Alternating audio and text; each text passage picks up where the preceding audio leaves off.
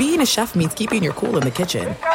And with Resi Priority Notify and Global Dining Access through my Amex Platinum card, Right this way. it's nice to try someone else's food for a change. That's the powerful backing of American Express. Terms apply. Learn more at americanexpress.com/withAmex. The following is a high-five moment from highfivecasino.com. Welcome to Burger Yippee. Would you like a hot apple pie today? Yes, yeah, I won! Woohoo! So that's a yes on the apple pie? I just went big time playing High Five Casino on my phone. Real cash prizes, free daily rewards, over 1,200 games. Yeah! So yes or no on the apple pie? Whoa! Ha! I won again! I'll take that as a yes. Drive around. Have you had your high-five moment today? Only at highfivecasino.com. High Five Casino is a social casino. No purchase necessary. Void where prohibited. Play responsibly. Conditions apply. See website for details. High Five Casino. Getting ready to take on spring?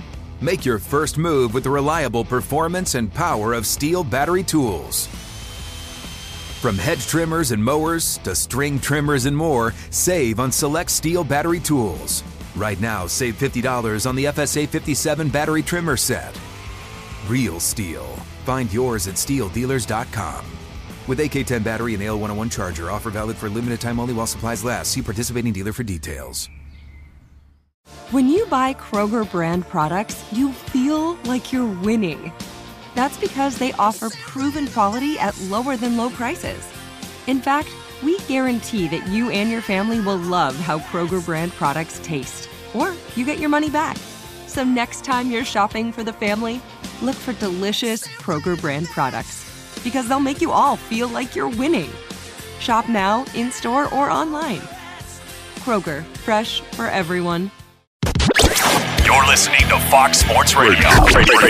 Living the dream once again on a spectacular Saturday. It is Hartman and Papinga coming alive from the Geico Fox Sports Radio studios. 15 minutes could save you 15% or more on car insurance. Visit geico.com for a free rate quote. Well, usually we're sitting here in SoCal bragging about our weather, but we got a little drizzle today. And, of course, tomorrow the Academy Awards are tomorrow in nearby Hollywood. I think last year it rained heavily in the same weekend of these Academy Awards. So yeah. Well, I mean, I'm looking at you. Now, I mean, normally I'm looking at a guy in T-shirt and shorts. You know, you got jeans on, you got a long I got my skinny shirt. jeans. Yeah. Woo-hoo! I like that. I love the skinny jeans. You know why, ladies and gentlemen? Because they're tight. Tight. And why is it that I like tights? Well, I wore tights, as do all football players, for, 20-some-odd years of my life. Mm-hmm. It's a great experience. You should try it sometime, Steve. Put the tights on, and it actually feels like you're almost, not fully, but almost naked. I don't know if I really want to feel that I'm almost naked. Although so you saw me in my tight underwear. I mean, I did wear that. Yes. That was good. You're right. All right. Yeah. All right. So you could do it. I could do it, yes. Surely the self-confidence to pull it off. I have no doubt I have the confidence to do that. All right, we have a lot of things we're covering here on the Saturday, and including, obviously, foremost on our mind is what's happening at the NFL Combine. I watched quite a bit of it yesterday. Yeah. Sort of fast forward. I recorded it and then sort of zip right through. So we call you General Manager Hartman. Right. So it was the offensive linemen and the running backs yesterday going through all their drills yesterday. And there were two big stories, one really positive, one really negative. Let's start with the positive, though. Yeah. And that is Saquon Barkley, who once again put on a show, 233 pounds, runs a 4.4 flat 40, 29 reps at 225. So, again, he's one of those guys that impresses. But I keep getting back to something about watching Barkley, as we did all season long. Yeah, he would come up with those spectacular plays, but there were these long stretches in some key games where he would just disappear. Yeah. Like, where is Saquon Barkley? Yeah, let me tell you right now. He's not the number one best player in the draft. If you draft him, I would say for the top 10, you're making a huge mistake. Why? Simply put, running backs, first and foremost, there's a number of them in this draft. Okay? So if you ended up not getting Saquon, you got Love, you got your guy Penny. Yep. There's a lot of guys out there. Chubb. I mean, Love's not coming out this year. Love's not coming out. No. Bryce Love is staying at Stanford. For some reason, I thought I saw that. No. Bryce Love is staying at Stanford. Thank you for correcting me. Thank you for correcting me. I thought I saw him on the top 5 Well, you got Chubb, you've got Michelle. Penny, and then you got a bunch of Ronald other guys. Jones, who pulled up lame yesterday. Yeah, but you got he's something else too. Yeah. But you got a bunch of guys that we don't even know that much about. Does anybody remember a guy by the name of Kamara last year? Oh, yeah, we were talking a lot about him, weren't we? And not at all. By the way, he ran 4.57 last year. Yeah. So it wasn't that, it's still football speed that matters. Yeah. But my point with Saquon is there's a lot more. I mean, it's just history's proven it. You can go get an undrafted free agent to do the stuff he can do. Honestly, you can get a 3rd, 5th, 6th round or whatever. Don't go waste your top 10 pick on that kind of guy.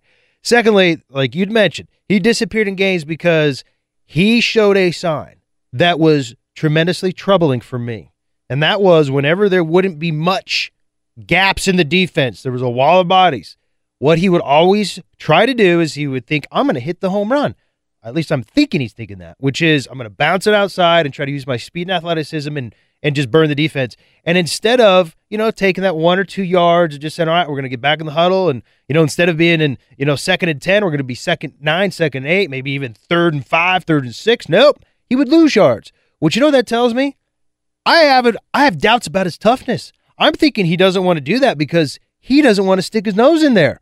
And if you got a running back that you're going to rely on to be a running threat that doesn't want to stick his nose up in there when there's nowhere to go, like all the great running backs do, you got yourself a huge problem because he becomes a glorified wide receiver sitting in your backfield, makes life way easier for a defense. I have huge red flags. I don't care if this guy ran a 4.0, weighed 275 pounds, jumped 50 inches. I don't care. He's not a top 10 pick. He's not a first overall pick. Yeah, maybe late in the first round you'd make it because he's got tremendous upside. You do because you could feel like, hey, maybe we can coach him up here. But I don't even know if it's coaching, Steve. As I think about it, it's mental toughness. And you can't change guys' mental toughness. You can't. They are who they are. You mentioned that toughness, and I always go back to a guy I have a lot of admiration for. I saw him firsthand. This is going back, Hall of Famer Marcus Allen. Marcus Allen was a 4.6, 4.7 guy. Yeah. I mean, he was not a speed guy. But the one thing about Marcus Allen, he was insanely tough. Remember, he was a fullback for a Heisman Trophy winner before he became the tailback. He also played how long? 16 years without any injuries. Unbelievable. 16 years. And the thing about it was running back. You talk about, getting what is available. He was one of those guys who would take a 2-yard and make it 4 because he would always lean forward. Exactly. He would dig in and churn, again, into the line, tough, not worried about, anything. And it never got hurt, by the way. Never seriously hurt. So there's another attribute of a running back that, unless you watch film and really dig deep into the film, you're not going to see it. Emmitt Smith was the same way. Remember, he was a 4.7 guy. Yeah. But what made him so great was longevity, too. Mm-hmm. And he had this ability, again, unless you dig into the film, you're not going to see it. And that is an ability. It's an innate ability that some of these guys have to where they're able to avoid direct hits. Right. Which only helps your longevity because you're not taking the same wear and tear as these guys like an Earl Campbell. I'm just using him because he's an extreme easy example as he absorbed all those big hits. And if you're able to avoid them and deflect them, you're going to last a lot longer. Yeah. I mean, you mentioned Emmitt Smith, guys that never got hurt, and yet they were always productive. So, yeah, I don't know about Saquon Barkley, and there's all this talk that, the Cleveland Browns are sitting there with the 1st and the 4th overall picks. They're not going to do it. By the way, speaking of the Cleveland Browns, we have been talking about Kirk Cousins as a possibility because obviously they have the cap space, but according to reports right now, he's not on the list. You like that? They are not on his list. Kirk Cousins, according to reports. I wouldn't go there if I was him. It's a rebuilding project, and he's at a point in his career where he needs to be a contender. All right, well, let me ask you this. His window is closing. All right, here are the 4 teams that apparently are on his short list. They are the Jets, that I believe are still the favorites because they have the most money to give him if that's the route he wants to go. I'm with you there. And then you got the Broncos, Cardinals, Vikings. So you have 3 teams. Obviously, the Vikings are right there. The Broncos and Cardinals have talent as they are 500 teams just looking for that quarterback to get them to the next level. So when I look at that list, when you look at that list right now, Kirk Cousins, if it's not just about the money, what's the best fit for him?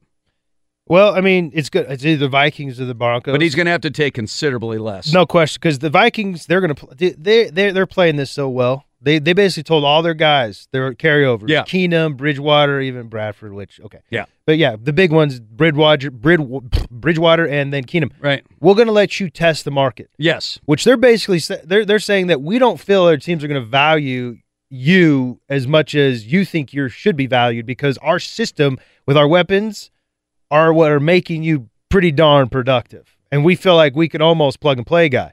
And in that same breath, when they go and negotiate, as they are now, negotiation period has started with players and agents and teams. When they go to Kirk Cousins, that's going to be their message. We're not going to pay you crazy money. We can go get one of these guys that has already had tremendous success with them, like Case Keenum. Or we can go into the draft. We feel fully confident we can bring in a young gunslinger, do like the Philadelphia Eagles did, because don't they have what's his name? Dil Filipino? Do you remember his name? Yeah, something like that. Something like that. But he was the quarterback's coach for the Eagles. Now he's the offensive coordinator for the Minnesota Vikings. DiFilippo, baby. DiFilippo, yeah. Way to be. DiFilippo. So I love you guys. DiFilippo. But DiFilippo, man, he's sitting there going, yeah, I don't need Kirk Cousins. I would love to have him. And when you're in that situation, you can dictate the terms. So Kirk Cousins got a choice right here. Do you want to go and like make an extra $4 to $5 million a year and be known as like the highest paid guy, or do you want to go win championships? I have a feeling he wants to go win championships. But like you mentioned, the Jets you can almost justify that he can get both the best worlds there. Well, the Jets, again, can give him considerably more money. It's as opposed to these other three teams, they just don't have the cap space to give him the kind of money that the Jets can actually give him. You know, you mentioned about the Vikings. Mike Zimmer had a pretty interesting line about Case Keenum. I mean, the guy did help you get all the way to the NFC Championship game. And he said, yeah, the thing about our quarterback situation is if we make the wrong choice, I'm going to get fired. And then he was talking, and he was talking specifically about Keenum. He goes, is the guy that showed up with the Rams going to be the guy long term? He's negotiating through the media. I mean, is that unbelievable? He's so smart. He's you know what people don't realize? He's a Bill Parcells disciple. Yep. And the best way you can ever be about any play, and you always sort of nudge the guy because he's doing two things. He's negotiating through the media, and then he's trying to build the chip on Case Keenum's shoulder so it's so big that he's like, fine, coach, I'm going to prove you wrong. I'll take less money and come back, and I'll show you I'm worth everything that I was asking for, even though I'm not going to make you pay me that. Yeah. And he's going to go play great, and Zimmer's going to be back there going, man, I played your mind perfectly. If we give him a long-term deal, is he going to be like the guy he was with the Rams? Or is he going to be the guy? Awesome. I mean, it was pretty unbelievable when you think about it. Smart for him to say that. The kind of season that Keenum had for them. So all this is going on right now. It's a really interesting time. All right, we're here in the Geico Fox Sports Radio studios. Now, we mentioned, obviously, Saquon Barkley putting up some shockingly good numbers. And then there was the flip side, a day to forget. But was it fatal for the future of Orlando Brown in the NFL? We'll tell you coming up next. Harbin and Papinga, you got to get to Hooters. Try the new smoked wings. It's a whole new way to crave wings with all the taste and half the calories. You can eat twice as many out at Hooters. Sounds good. All right, now, let me ask you this, Brady, because you are a guy that sound effect. I can't move forward. What was that? Where did you pull that from? Let's hear it again. It's Quagmire from Family Guy. Come on, Brady. Just making sure. Yeah, there it is. That's unbelievable. Are you kidding me? Anyway. All right, so Brady is someone that had experienced the combine yourself. Yeah. Oh, yeah. By the way, something I was watching LaDainian Tomlinson yesterday. He was one of the commentators on the NFL Network, and they were showing the running backs running their 40 times, and they asked him, "When's the last time you ran a 40? When you got clocked in a 40?" He goes, "The combine." Yeah. I mean, the last time I was sit there and somebody clocked me in the 40-yard dash was at the combine at the beginning of my NFL career. Never during my NFL career did anyone say, let's find out what your 40 time is. So it's not that important. Let's just call it as it is. All right, well, if it's not important, how important is what happened to Orlando Brown yesterday? So this was a historic bad combine for a guy that most people projected as a mid-first round pick, unanimous All-American at Oklahoma. He had the backside of Baker Mayfield, giant of a man, 6'8", about 345 pounds. He checked in, actually down from 380. He goes out and runs a 5.85 40, which was the slowest by far of any of the offensive linemen at the combine. And then to make matters worse, 14 reps at 225 for a 350-pound man. That also was dead last by far amongst offensive linemen. So 14, what's more alarming, 5.85 or 14 reps? It's actually the 14 reps because what it tells you, he came in out of they're both kind of bad, but the 14 reps, if you're an offensive lineman and you're that big, you should be able to sit on the couch for months on end, walk into a weight room and at least do 25 reps. Right. So it shows me that this guy hasn't done anything. He has slowly just deteriorated and atrophied since the season, because the season film looks good, but then you're seeing this and you're like, we're going to have a project on our hand, and it only compounds, because if we draft this guy high, pay him a lot of money, he may feel like, oh, I don't have to work anymore, and he'll just show up, be a poison, be kind of one of those guys that you're always going to have to ride, where it's just too high maintenance. I wouldn't be a buyer for him at all. I don't care what round it is. I'm done. Like, this would have ruined it for me, because I can't afford in my organization to babysit. These guys are pros. It should be a given that you show up and you're able to get your job done. Now, if you work out, fine. If you don't, fine. But you got to show up and go. And this is those moments to where you got to go. You got to show us that, hey, you're capable of doing something. You can't show up and look like a pedestrian, which he did. I mean, you could honestly, I could walk through a high school right now and find, I don't know, 2 or big high schools. Okay, I'm not talking like go to some Timbuktu place and it's a school of 100 kids. But here in L.A., there's a lot of big high schools. I bet you I could sweep L.A. and find 5 non-football guys who've never played football that weigh over 280 pounds. They're just big guys that don't work out much, walk them into a weight room, and almost get 14 reps out of them. Well, most people said 20 would be the minimum. Like 20 reps at that size is like the minimum. Yeah, but I'm not worried too much about the number. I'm worried about what this means about his work ethic in the weight room and what it means for my organization. Because my organization, I can't afford to babysit kids. I can't afford to. Hey, we had guys like this. We had guys when I was with the Packers. You draft them high. Mm-hmm. Everybody's got a lot riding on this kid because he's going to determine your security, your stability in the organization. And they did. They'd have to have like a babysitter, making sure he's lifting. They'd always have to have a strength and conditioning coach, one of the 4 or 5 we had, always watching him, pushing him. And it's like, why waste away a resource on a guy that, you know what, you could go with somebody else. Go with a third rounder that maybe is not as gifted and works hard, that you don't have to spend that kind of attention and energy on. And organizationally, it benefits everyone. So I would have crossed him off my board. It's interesting. You also talk about 40 times. And, of course, you're like, how is a 40 time relevant for an offensive lineman? But when they put up his 5.85 amongst the slowest ever at the combines, you never heard of any of these guys. These are guys that obviously never played in the NFL. But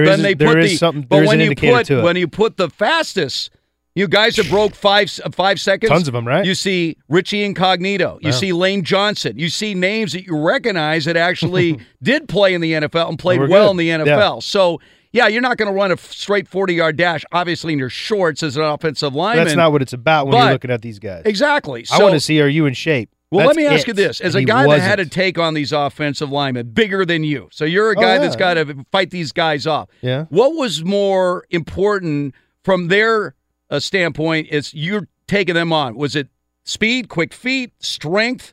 What was the one thing that was most effective against you? Let's just say, it was it was a mentality. It wasn't even physical. You have to have the basic, the basic strength. You have to have a certain baseline of strength and stamina and quickness. And technique.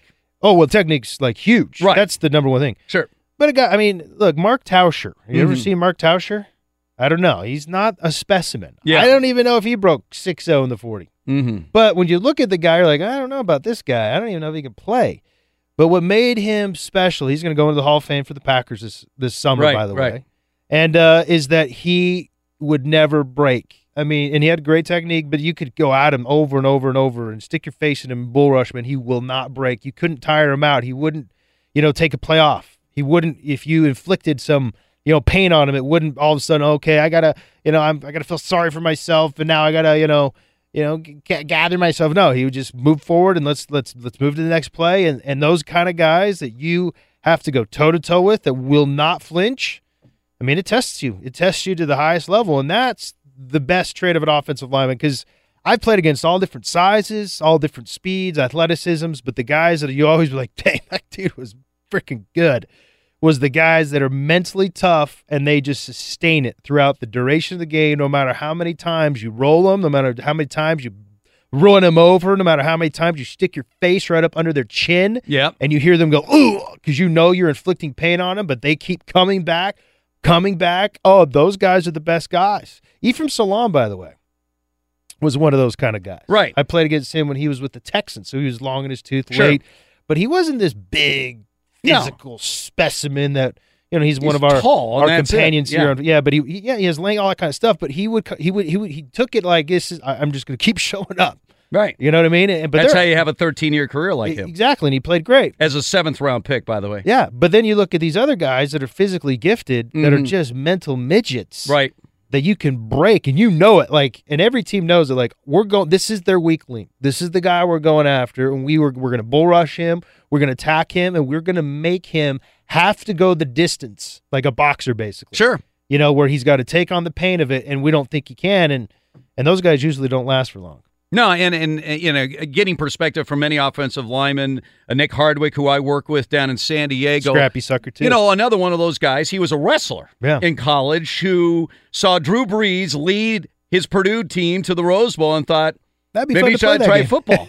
So he tries out as a walk-on, and by the end of his career, he's all Big Ten, and he forged an 11-year career. But he just talked about what it was. I mean, what's it like to be an offensive line? He was a center. And he says, I'm. It's a war. I am.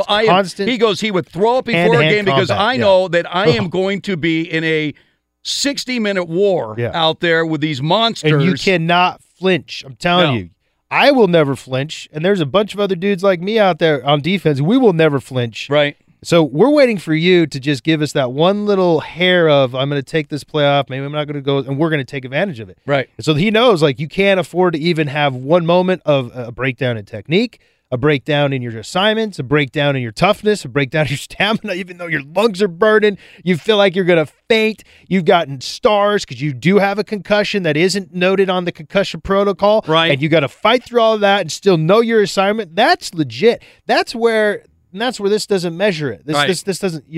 But there is.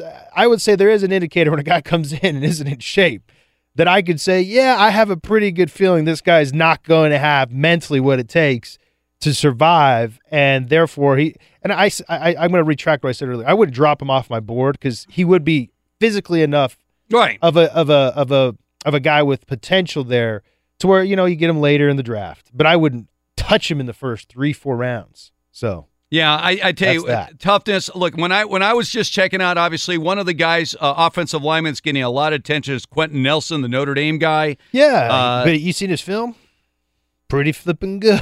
Well, what's interesting, and people don't quite understand how this works with the draft. So every team puts up a draft board, and they don't put it in order of who they're choosing. They put it in order of talent. In other words, who they grade as the best guy. Who is the highest graded player? That's how they do it. That doesn't mean they're going to draft the guys because some teams will go for need. Now, I always say the best move is always take the best guy on the board. Yeah, figure it out. Generally, that's the smart way to go. That's the best way. But like a Quentin Nelson, I mean, he could be top 3 on just about everybody's board. Yeah, and just interject there. That's why Aaron Rodgers ended up with the Packers. Right, because there was no need for Aaron Rodgers because Brett Favre was there. But hey, he had him all the way at the top of their board. And they're like, he was the only first-round grade they had left. Yeah, in the draft, and he's like, shoot, we either got to trade back or pick him and.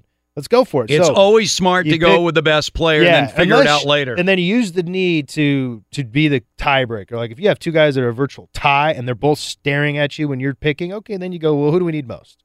Then you go with the need. But it's all about the board. You're exactly right. We're in the Geico Fox Sports Radio studios. We have a Josh Rosen update. Josh Rosen. Yeah, you had a good interview. To give you, but right now, what's trending? Let's check in right now. K-Fig. Jumping in with all the latest in the sports world. What do you got, Kev? All right, guys, some more news out of the combine. Some terrible news, potentially, from Michigan defensive tackle and projected first-round pick Maurice Hurst. According to a report from ESPN, he's been diagnosed with a heart condition and will not work out with the other members of the defensive line group today. He'll undergo additional testing to determine the severity of the issue, so that's something that bears monitoring. Something you guys mentioned a little bit earlier in the show. Another report from Adam Schefter of ESPN talking about the final 4 teams vying for the services of free agent quarterback Kirk Cousins. They include the Denver Broncos, Arizona Cardinals, New York Jets, and the Minnesota Vikings. Online car shopping can be confusing, not anymore with True Price from TrueCar. Now you can know the exact price you'll pay for your next car, so visit TrueCar to enjoy a more confident car buying experience.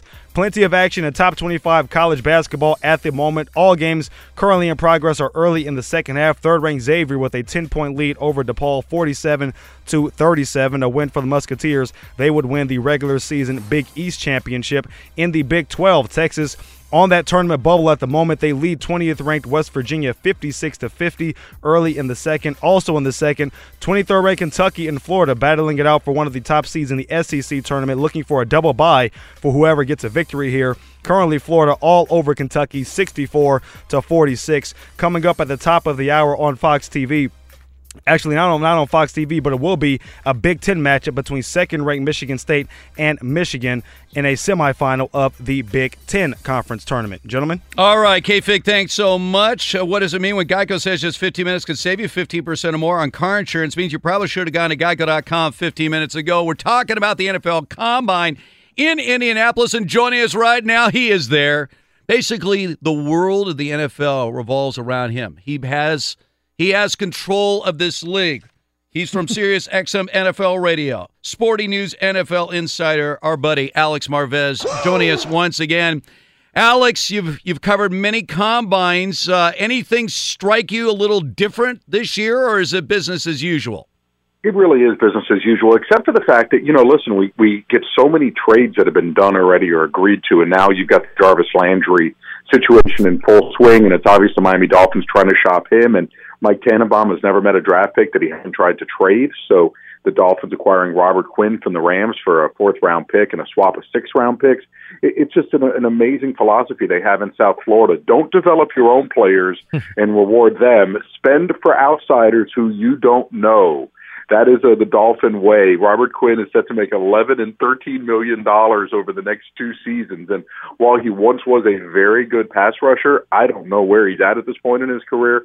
And again, as the Dolphins adding even more salaries to their team, it is just a very, very strange organization. How'd that happen with Robert Quinn? Was it more the Dolphins pursuing him and the Rams realizing, hey, all right, we don't have anybody who's untouchable, really? Maybe except Jared Goff and Todd Gurley. Well, a little bit of both. Remember, too, the Rams have to clear out some salary, right? And they were going to have to make some decisions because you're going to have to re-sign Aaron Donald this offseason. And, you can't even do this stuff in a vacuum because you got Todd Gurley coming up the following year. So you're going to need to have salary cap space. And also LaMarcus Joyner and Sammy Watkins are both set to become unrestricted free agents. They may want to keep one of those two, I would imagine, most likely Joyner. With the franchise tag, it's about $5 million cheaper to use on a safety than it is a wide receiver. So they had those decisions. For the Dolphins, the pass rush dropped off, and Cam Wake is going to be 36 years old. He's still their best player. Quentin Groves just had a really poor year for them at defensive end. And, Charles Harris, I thought that's why you spend a 1st-round pick on a defensive end. But again, what do I know? Dolphins augment their pass rush. Robert Quinn headed their way. Let's talk quarterbacks at the Combine. The headline on Josh Rosen, he's not an a-hole. Apparently, he charmed everybody yesterday. That's the headline I'm reading. So, what did you take away from that? I mean, I get a sense, and I've had a couple times to talk to Josh Rosen. He's a really smart kid. Is he just playing everybody right now? What is your sense? I don't think he's playing everybody. First, it's like these assumptions by media people who have never met this guy, covered him for any extended period of time, and they're grading a news conference. I mean, are we serious here about this? If that were the case, Johnny Manziel would be on his way to a Pro Football Hall of Fame career since he nailed it, right? Remember, He no longer wanted to be Johnny Football. He was going to be serious Johnny Manziel. Said all the right things. I mean, listen, Josh Rosen, the big concerns are, it's not even if he loves football, it's just the sense of entitlement that he's had at times during his career. Remember the hot tub that he put in his freshman year at UCLA into his dorm room and, making some brash comments. And, listen, he's got parents who are very involved with him, and you just wonder, okay, is there going to be parental leanings on him that make him feel this sense of entitlement type of thing?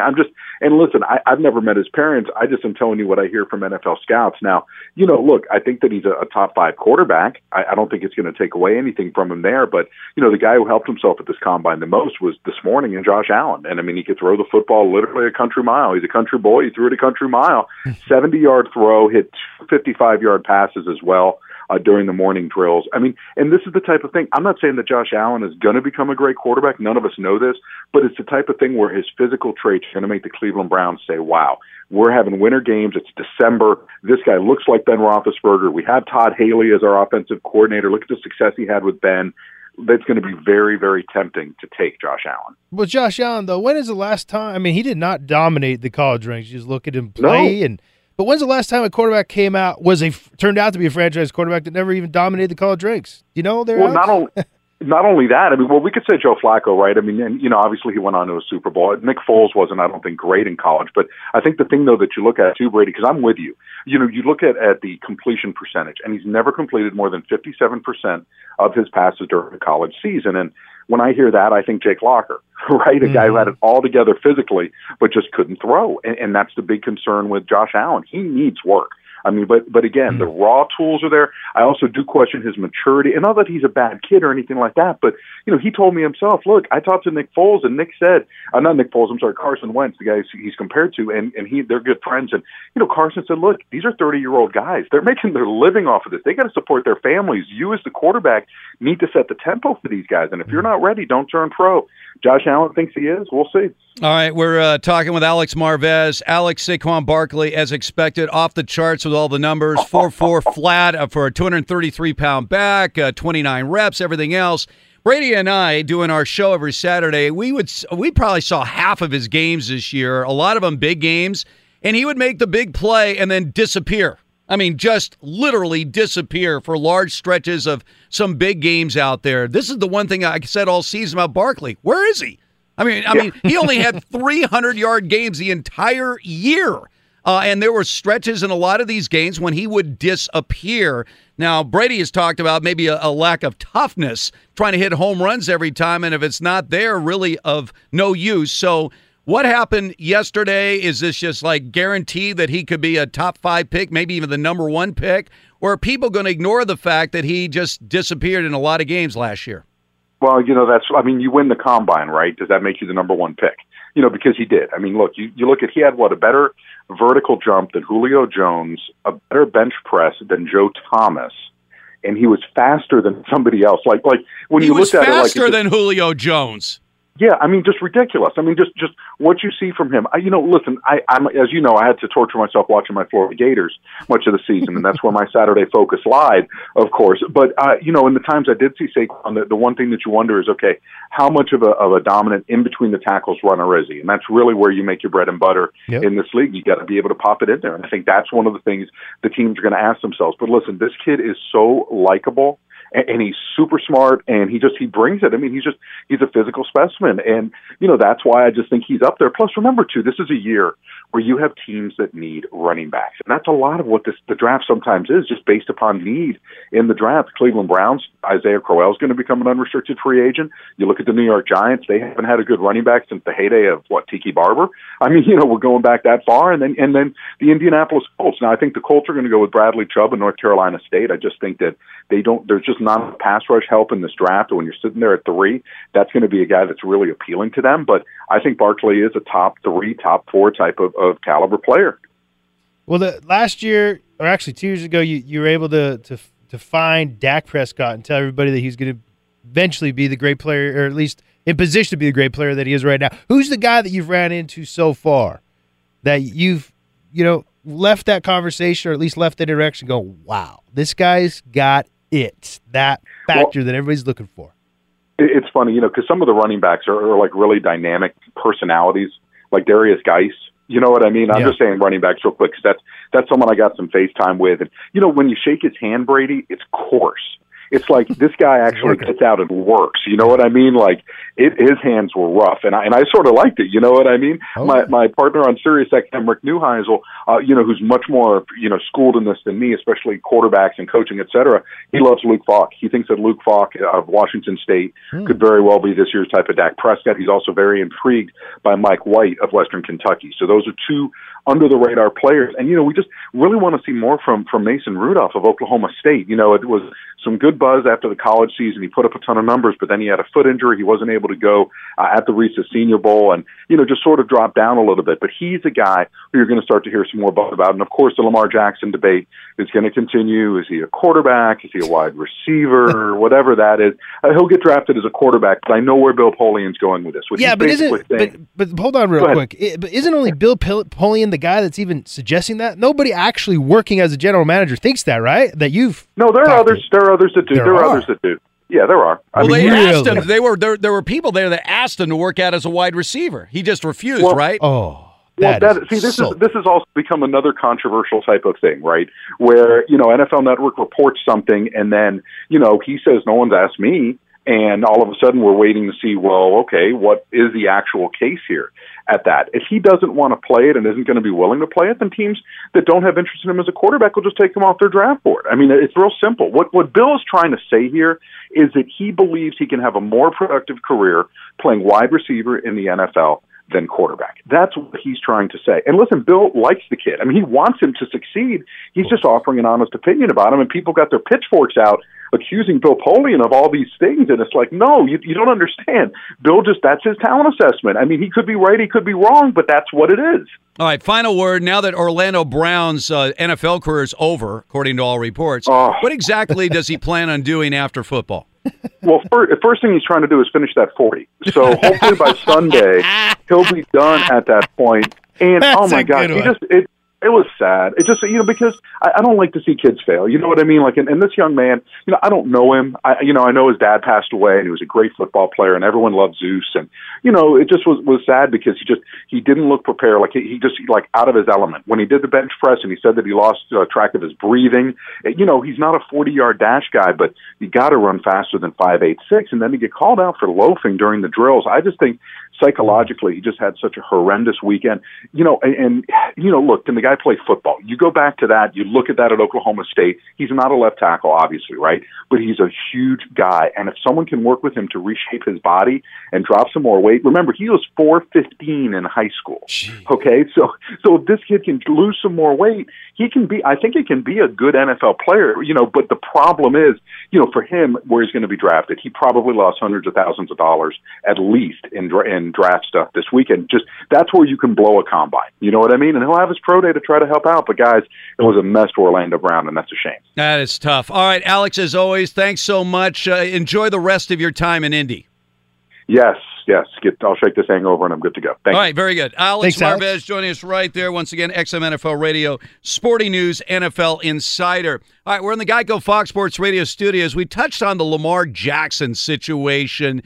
Some people are even terming what's happening to him as racist. Is it? We'll tell you coming up next. Harbin and Papinga, great news. There's a quick way for you to save money.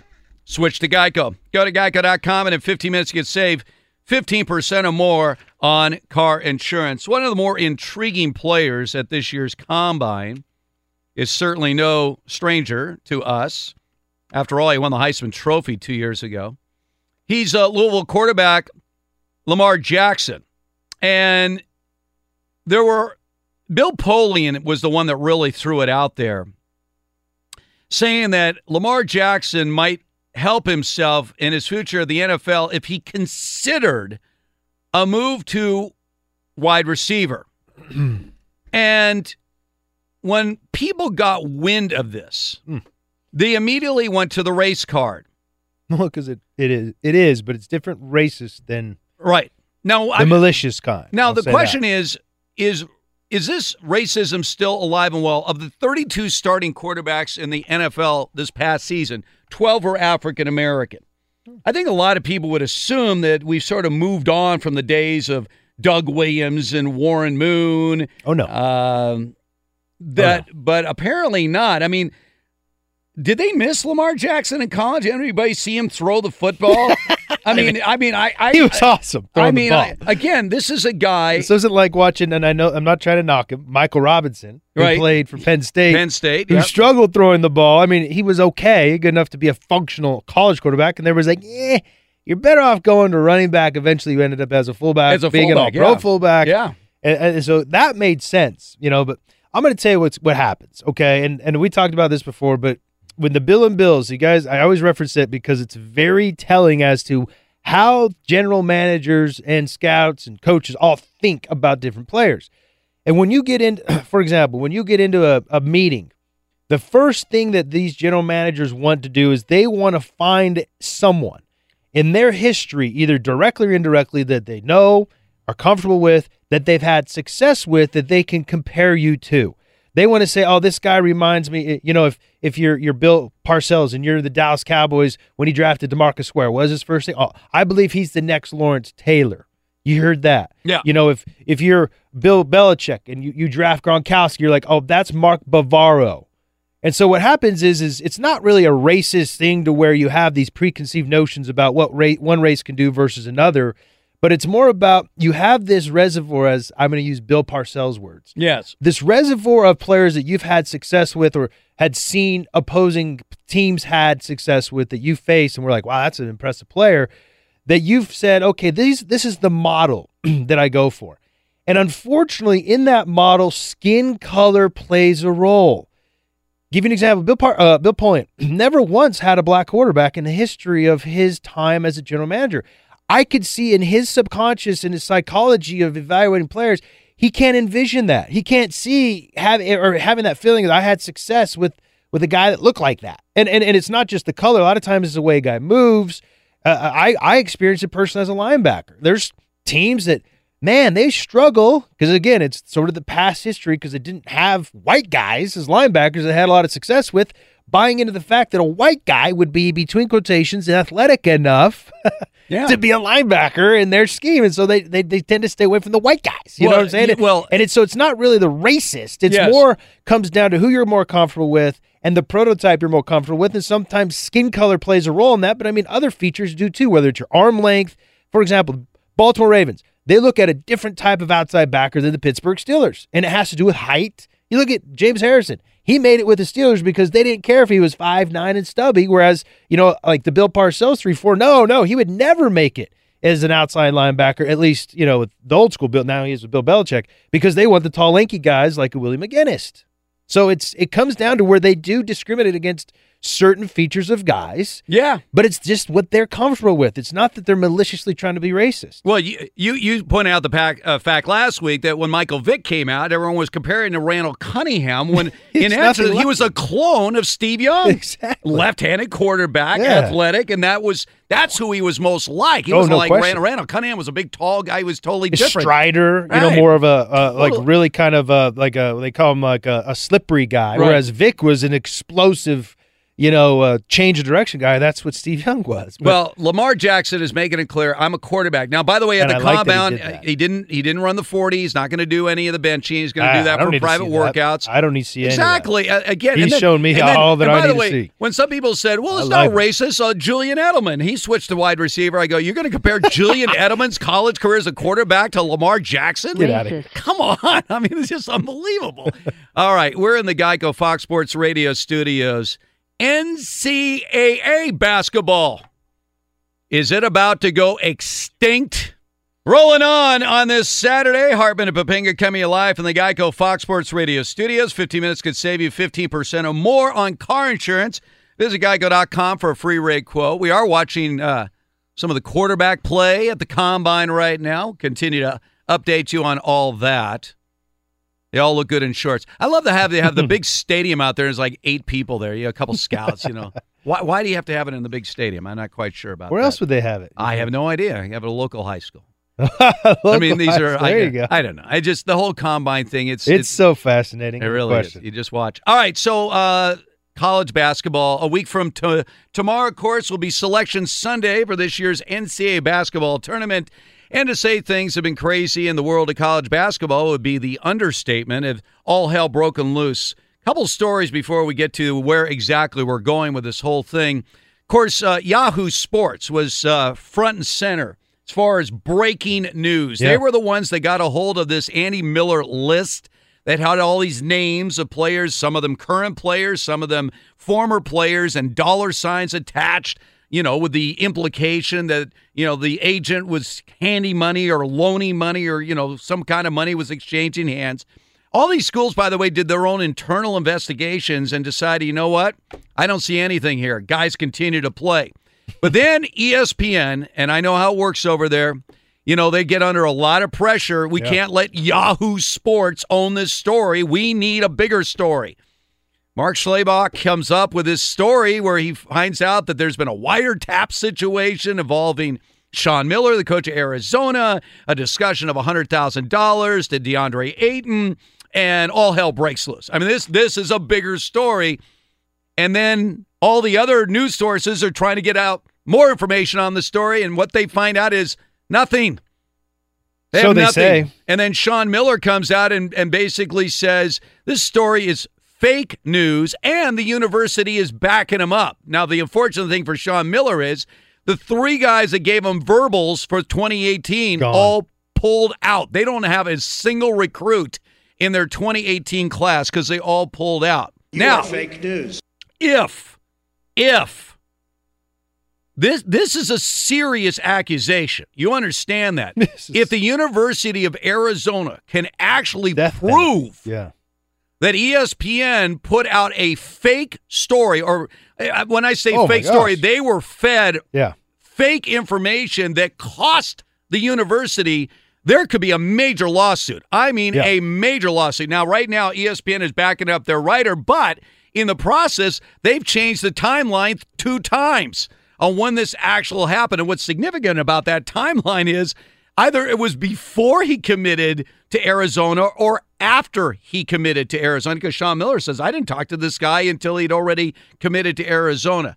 So you got all this, but here's the kicker. On. Let me tell you, going on. Let me tell you, this is the kicker. All right. Darren Rovell. This guy is embedded. He's very involved with the business side of sports. He's a business guy, yes. He tweeted 6 hours ago, NCAA President Mark Emmert says organization will look into allowing college players to be paid for endorsements. I'm telling you, there is no discussion about, hey, maybe we should pay these guys for endorsements. At this point in the game, if there isn't smoke where there's fire. And what I'm saying is Mr. Miller, this is my conspiracy theory, Steve. Okay. He did it. He knows he did it. The NCAA knows he did it. And then we talked about last week. You got to be careful, because if you're going to set the precedent with this guy and fire him and send him on his way, then every other single coach that comes to have they come to have some evidence of them being involved in paying players, you're going to have to do it to them too, which it would be a shock if teams like Duke, if teams like North Carolina, Kentucky did not pay these top recruits, because it's a market system. It's a black market system, but I've said it before. If you're one of these guys coming out of college, one of these top prospects, you think tremendously high of yourself. I'm telling you, you're looking at your buddies, and oh, by the way, all these guys become really good friends when you talk to the elite prospects, because they're at tournaments together, they're competing against each other, they forge very close relationships. They talk, obviously. They're saying to each other, oh, yeah, this school offered me X, this school offered me Y. You're not going to tell me that some of these guys are going to be like, well, I know my buddy over here, he's going to get paid $100,000 to go to Arizona. I'm not going to do that. I'm going to go to Duke, and sometimes it makes sense. I mean, it makes sense at Duke. Yes. You can say, hey, you know what? Krzyzewski has a heck of a program, blah, blah, blah. I could see where that's the case, but I highly doubt it, is my point. So what I'm saying is that Miller, NCAA, the athletic directors, or whoever's the athletic department of Arizona got together and said, okay, we got to be very careful, because if we're going to oust him and all of a sudden there's information that comes in about Krzyzewski, Calipari, Roy Williams, Bill Self, what are we going to do? Fire all those guys? And what do we have now? We don't have NCAA basketball. So pull back the reins, make a statement, deny it, make everybody else have to prove it and go through the process. And in the meantime, let's see if we could come up with an answer, which is let's sort of create a new system. Let's start thinking about a new system. So to me, it all makes sense that it only is leading to where now the NCAA is looking, we need to react. Because if there's nothing there, the NCAA would know that, and therefore they wouldn't be thinking about trying to change the system this is dramatic change. This is pretty much making the guys professionals if you're going to allow them to make endorsement money. Well, now I'm going to lay out a whole game plan here, because remember, this obviously involves the NBA. The one-and-done rule is the NBA's rule. The NCAA has no control over that. So ironic. That is the NBA's rule and the NBA Players Association. And part of the reason that one-and-done rule was put in is because of this influx of trying to scout high school players. I mean, you see LeBron, you see Kobe, you see Kevin Garnett, and then you get Kwame Brown. Yeah. High school superstar, number one pick in the draft, and he's just not that kind of a player. So this made it more feasible for the NBA to scout players if you force them to go to college for a year. Sure. But here's what I would do. Now, this is twofold. If I'm the NBA, forget the one and done. Let's get this one and done out of the way. Here's what you do. You go back to the idea that if you want to come out of high school and play professional basketball, you have the right to do so. Yeah. However, what I would do is this. I would adopt what they do for college baseball. In other words, if you don't come out straight out of high school, you have a 3-year commitment to college. Obviously, that makes the college game a whole lot better. Yes. But let's say this. Let's say you got a high school kid, and he's not LeBron, but he wants to go professional. Fine. Then what you do is what they do in Europe. The European leagues, they sign these kids when they're 14 years old, and what they do is they become part of an academy. Exactly. They go to school, they have like an academy, and then they play in these clubs. So if you take, let's say, the G League and expand it, make it a true developmental league where if you take a kid out of high school, he's not ready for the NBA, but you help him develop his game and make it an expansion, creating your own minor league system. Now, the problem for the NBA is that's going to mean more money out of their pockets. But I think it's going to be a much better situation to develop kids that maybe decide, I don't want to go the college route. Fine, you don't have to go the college route, but you're going to sit here. You're not going to make a lot of money. There's no guarantees that you're going to make the big NBA money. Remember in Major League Baseball, did you know this about minor league baseball players? Everyone said, how much do those guys make? They don't make much. They make less than minimum wage. They make, and in fact, this was in front of Congress a couple years ago. Do you realize if you're in a low-level minor league baseball player, now I'm not counting when you're drafted and getting those millions in signing bonus. I'm just talking about your salary. You're making $1,000 a month. Yeah. For a 60-hour work week, you're making less than $3 an hour. Even top-level minor leaguers are making $2,000 a month. That's what they make. Yeah. So that would be an option for the NBA. Now, as far as the college game is concerned, and Mark Emmert is open to this idea, the reason you can't pay the players is Title IX. The Title IX rule requires that if you were to pay your star quarterback, you would also have to pay members of the women's rowing team an equal amount of money. You could change that rule, but that's the way the rule stands. But if you allow them to make endorsement deals where they can sign an agent, go back to Johnny Manziel. I mean, he generated tens of millions of dollars for Texas A&M University by winning that Heisman Trophy. If you had allowed him his sophomore year to have an agent where he can sign autographs, do commercials, whatever, what's the harm? There is no harm to the NCAA. See, this idea of amateurism, it already went by the way of the dodo bird in the Olympics. There are no amateur athletes anymore in the Olympics. Exactly. There is no, and this is why the NCAA, but the reason the NCAA does that is because they are a non-profit organization. But yeah, they still make a lot of money. The president, I mean, he makes a couple million. Emmert makes what? $2 million a year. So they're a non-profit organization under the guise that they are a educational institution. But I've heard many people misunderstand what non-profit means. I had a lady tell me this last week at my son's club basketball. Yes. She's like, this is a non-profit organization. I'm like, oh my gosh. Because she's like, we don't make a profit. I'm like, dude, let me explain to you what a non-profit means. What a non-profit means doesn't mean that you don't make a profit.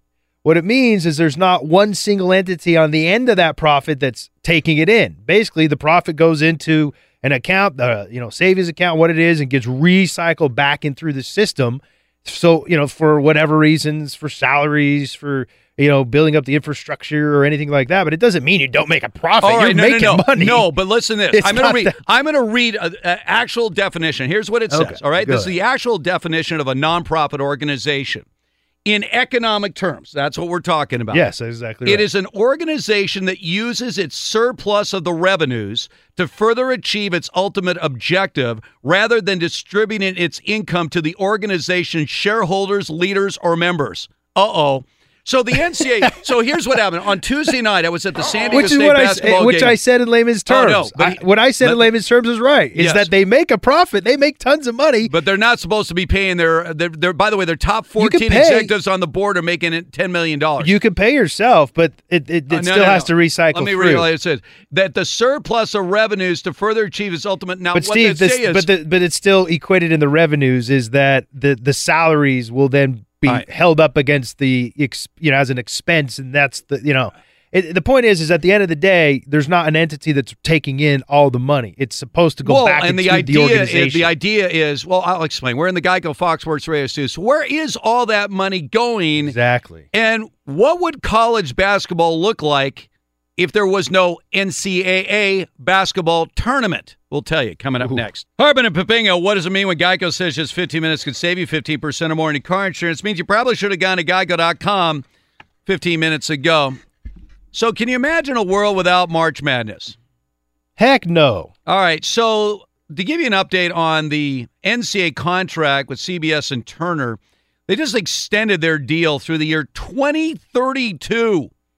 And in the last 8 years of that deal, the NCAA will get $1.1 billion a year. That's a B, ladies and gentlemen. Just for the NCAA tournament. $1.1 billion per year. Okay. So we're talking about some serious money going into the coffers of the NCAA, and then assume, of course, that it's distributed to all the different institutions. Remember, the NCAA, now, again, that's just Division I men's basketball. That's not women. We're not talking about Division II. This is Division I men's basketball, $1.1 billion per year.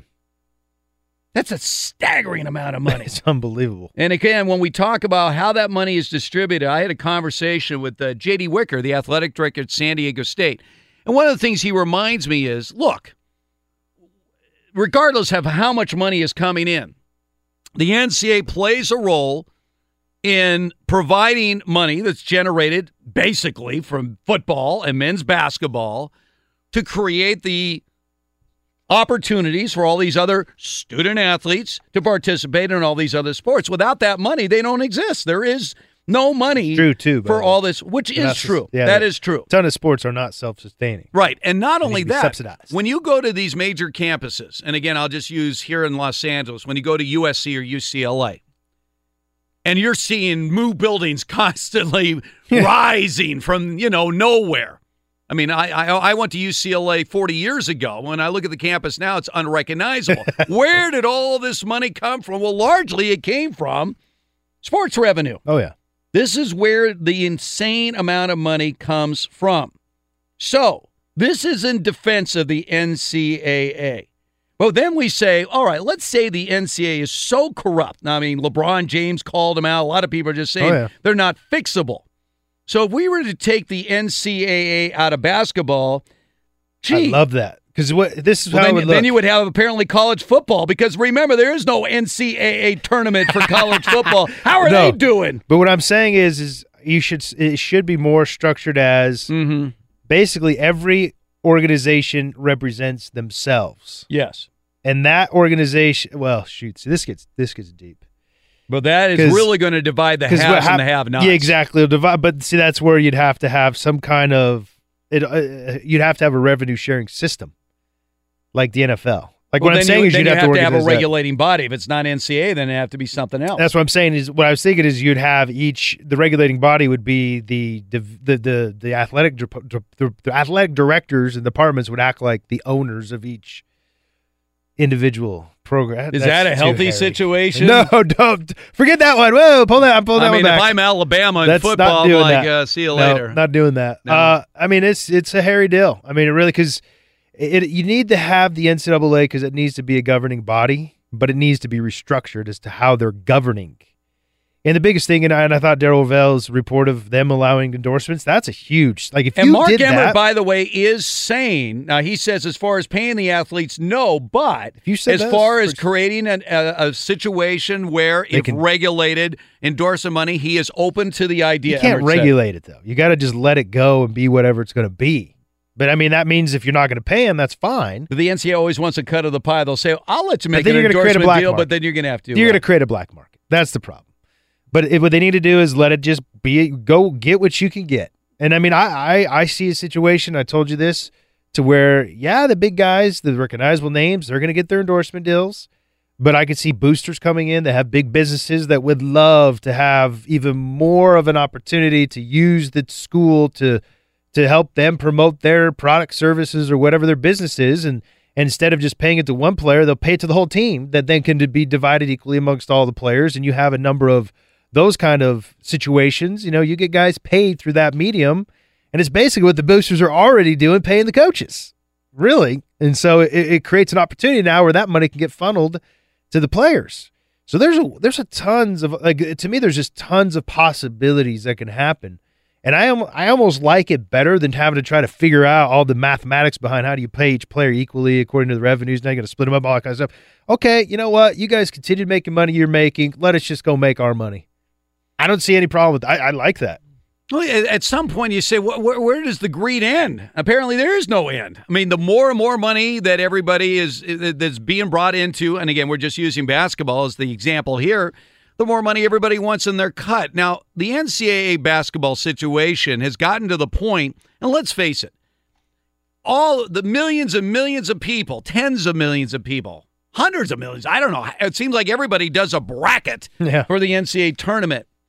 99.999% of the people that fill out a bracket don't even care about cannot name 5 players that are actually in the tournament. I guarantee you. Yeah, I'm with 99.999% of the people that will fill out a bracket could not identify probably not a single player, but give me 5 players in the tournament. No way. No chance.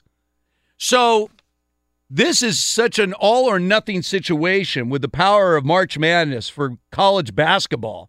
You talk about all in. Yeah. That if in any way it was gone or eliminated or, somehow harmed. It's not going anywhere. Now, Jalen Rose, he suggested that the players should strike. That'll never happen. That they should all walk out after Selection Sunday. I mean, what are you going to do? I mean, what the problem with that is okay, what's next?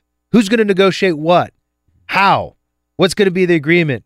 You know what I'm saying? Like, can you imagine the NCAA having to walk all that money back to the networks? Yeah, but if you're the players, then they turn around and say, "Oh, gee, how do you achieve that? Like, who's going to negotiate for you? What terms? And when you do get terms agreed upon, how is it going to benefit everybody? It's not like they're controlled by a union and a collective bargaining agreement that then would kick into every single person that's part of that union. But they're not organized that way. So, and the other Rose, part, I like what you're thinking, but it would never work. What has to happen is there has to continually be pressure. There already is with the court system and the Ed O'Bannon case, to where, because to me this is it. He's shown already his cards a little bit. Emmert.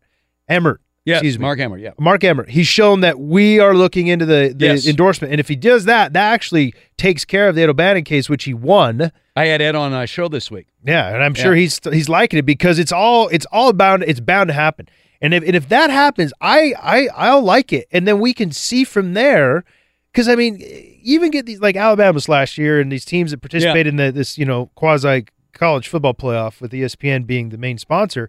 Man, you know how many opportunities you would get just by being in that, and that'd be a heck of an incentive for guys to get in. Now I understand there's limitations in terms of access, but you're gonna get. Point is you're gonna get paid for being on that stage. Whereas right now they're getting duffel bags of clothes and sweats. Well, they're probably getting paid cash too, but not that we know of. Okay, not that we have hardcore evidence on. So point is I would love that. I mean, to me as a player, I'd almost say forget paying me. Let me just go get the endorsement money that I can get, and let's see what we can go and achieve. And then, I mean, I had a job where I did sales, like in the off season. You know it is. I would love to, but listen to this. I would have loved to have been out doing sales for myself, calling up local, businesses or whatever, selling my likeness and say, "Hey, you were not allowed to work as a scholarship athlete, right?" No, I was. No, yeah, by NCAA rules, you can't hold a job during the season. Oh, not during the season. No. I was in the off season. Off season, right? Yeah, but I'm saying in the off season, that's right. Instead of selling somebody else's product, I could be working on selling my own product. How did you live? How did you eat? Oh my gosh, it was. Nowadays they say the rules have changed since you were in college, where they don't go hungry anymore. Yeah, well, at first when I didn't, my wife, she took great care of me. Yes, because she was older and she had a job and those kinds of things. But before that, I mean, you're like scraping the back of the freezer looking for those burritos, and I'm like, what is going on here? I mean, they don't give us anything, and I got to go out and work out for 3 hours. And you couldn't even work like a couple hours a week at the student store or someone just earn a couple of bucks. You were not even allowed to do that. No. I mean, it was tough, and especially luckily also I had support from my parents. Sure. You have these lesser, these kids from the rough areas. Their parents couldn't afford to send them extra money or whatever. It was just like, dang, they're living in poverty basically. And it's like, man, now you got to go trot into the, to the facility at 5 a.m, go work out for 3 hours, and then afterwards you don't legitimately have like a good nutritious meal that you can turn to help the very thing, the cause that you're here for. I mean, it's a broken system, but it's moving in the right direction. What happens with broken systems in our society, because we have the free market and, it's more kind of like in theory, but still it tends to start to move in the right direction. And I do believe the market right now is correcting itself in NCAA and in the NCAA sports in general. We're in the Geico Fox Sports Radio studios. There are certain aspects of this story, though, that can never fully be corrected. We'll get to those, but let's bring K-Fig back on. Kevin Figures watching hoops. You got the combine. You got a lot of things going on, K-Fig. Plenty of stuff, gentlemen. We'll start with some college hoops. I'll get to some combine stuff in a moment. It just went final in overtime, by the way, in the Big 12. Texas currently on the bubble, but it got a big victory over 20th ranked West Virginia in overtime, 87-79. Texas didn't have Muhammad Bamba in this one. Curran Roach did have 22 points there for the Longhorns in the victory. Also currently just underway in the Big Ten Conference Tournament, a semifinal. Michigan with an early 14-9 lead over Michigan State. Elsewhere, 18th ranked Clemson is trailing Syracuse 14-7 early in the first half. Some finals from earlier today. 3rd ranked Xavier got a bit of a struggle versus DePaul, but they did pull out a 65-62 victory with Trevon Blewett scoring 22 points, leading the Musketeers. They win the regular season title for the Big East Conference. First time they've done that. 23rd ranked Kentucky loses to Florida 80-67. Jalen Hudson with 22 points there for the Gators. And I mentioned Texas getting the victory over West Virginia a few moments ago. Online car shopping can be confusing. Not anymore with True Price from TrueCar. Now you can know the exact price you'll pay for your next car. So visit TrueCar to enjoy a more confident car buying experience. News out of the NFL Scouting Combine. Michigan defensive tackle and projected first-round pick Maurice Hurst has been diagnosed with a heart condition and has been sent home. He'll not work out with other members of his position group. He will undergo additional testing later to determine the severity of the issue. And since, guys, we love talking about measurements when it comes to this time of year, we'll like to know that Josh Allen has measured out as the top when it comes to ranking among quarterbacks in pretty much every single category. Should it matter? You guys tell me. The tallest, he's the second tallest quarterback at 6'4" and 7/8. The biggest at 237 pounds. Biggest hands. This is hand size season 2, by the way. That's the thing most people make the biggest deal about. 10 and 1/8 inches hands. 33.5 vertical jump and a 9.5 inch broad jump. Yeah, K-Fig. Alex Marvez said it. You basically described Jake Locker. All right. So how did Jake Locker's NFL career go? All right, and one more note too before I toss it back to you. We know one of the better stories is Shaquem Griffin, the linebacker from Central Florida. Just repped out 20 reps on the bench press at 225 with a prosthetic claw-like machine. I don't know how else to describe it. On his hand. But repped out 20 reps of 225 on the bench press. Pretty impressive for a guy that most of us are, of course, rooting for. Yes, no doubt. How does that make Orlando Brown feel with his 14 reps? Yeah. All right, K-Fig, thanks so much. Hey, great news. Quick way for you to save money. Switch to Geico. Go to geico.com, and in 15 minutes could save you 15% or more on car insurance. The ongoing investigation of what's been happening behind the scenes in college basketball. And remember the timetable we're looking at right now because, we have a week from tomorrow, we got Selection Sunday.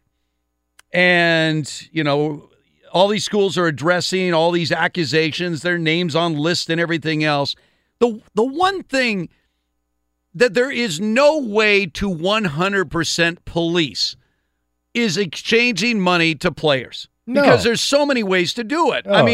If you have, in other words, like you said, when you were at BYU, you were married. Yeah.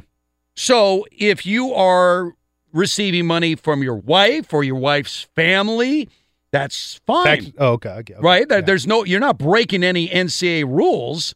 Literally, though, are you? Because it's like, if she's paying for your vacations, it's like, as a family member, can they do that? Yes, and this is the problem. So, and this has been going on since the beginning of time. So what would happen, though? So technically, if my wife, let's say she got a job. Right.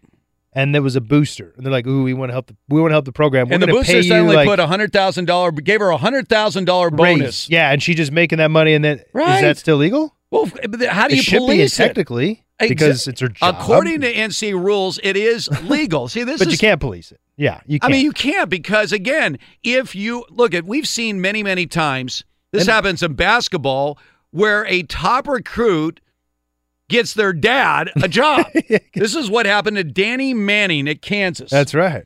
Danny Manning at Kansas. He was the number 1 high school player in the country. He goes to Larry Brown at Kansas, right? And his dad gets a job as an assistant coach. The next thing you know, he's sitting right next to Larry Brown. Now, is that legal? Well, I mean, technically he's hired as the position. So he was really a coach. It wasn't like he was, and we're impressed with you. And, it just so happens his son's coming as well. I mean, how do you? It's an incidental thing, right? I mean, how do you police this? If someone goes to a top recruit and they go to grandma, right, and say, and they leave a bag of cash, and all of a sudden grandma goes, "Hey, I found money on my doorstep. Where'd it come from? I have no idea. Should I turn it back in? Well, I don't think so, Grandma. Finders keepers, losers weepers." And then there you go. And then Grandma says, "Well, I don't need this money. Do you need some money? Sure, I could use a little money. Grandma gave me money." There's no way to police that. No, you're right. Yeah.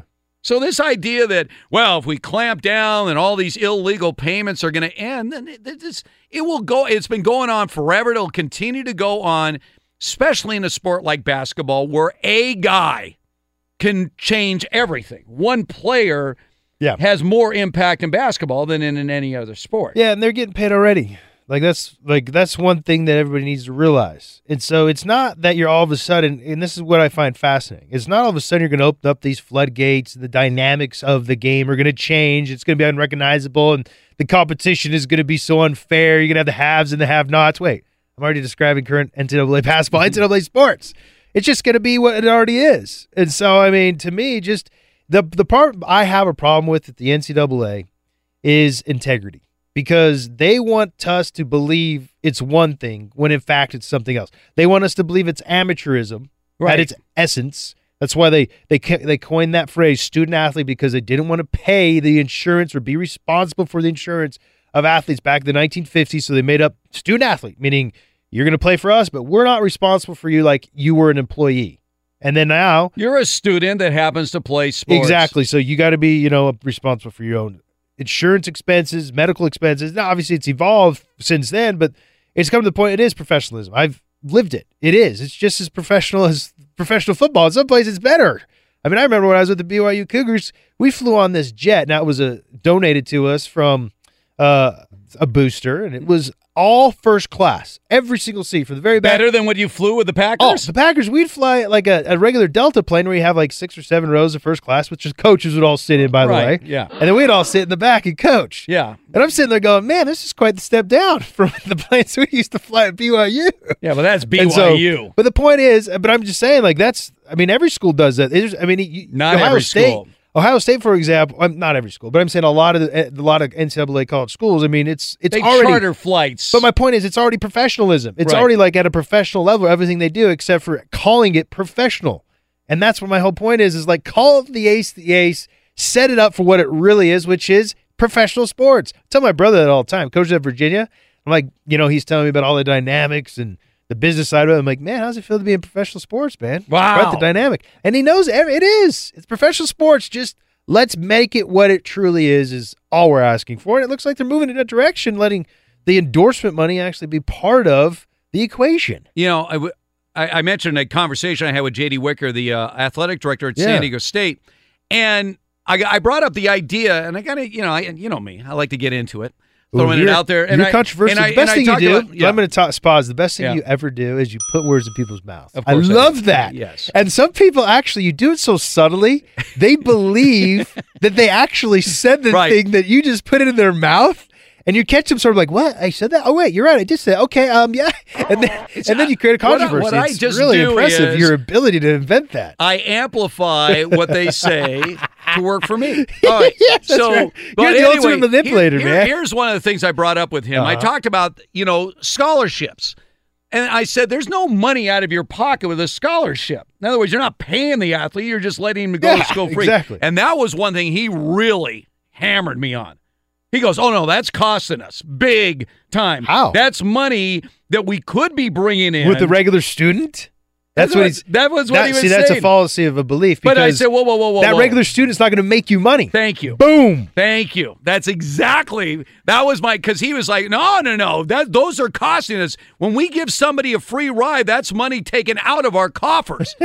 I'm like, wait a second, but if you don't bring in that athletes, the sports is what's creating all this revenue for the university. What was his response when you sort of laid it up to him like that?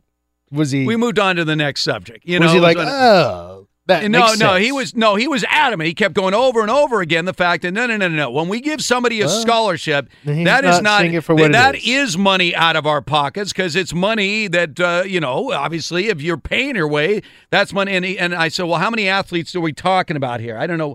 What do you think scholarship athletes? Because they have 150, 300, about 300 maybe. Well, they have because a lot of what happens is you don't have full scholarship. You have full scholarships, but some of them are divided up. I would say a safe number would be 400 out of how many students go to San Diego State? I don't even think it's 400. I think it's like 300 full scholarships. Let's some just say 400 over. Right. But okay, so 400 times. But how many students go there overall?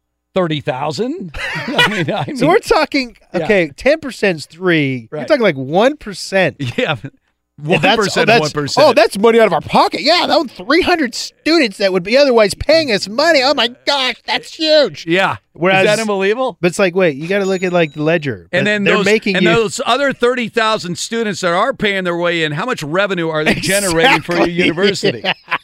You see what I'm going at? Oh, yeah. So it's a fallacy of their thinking. This is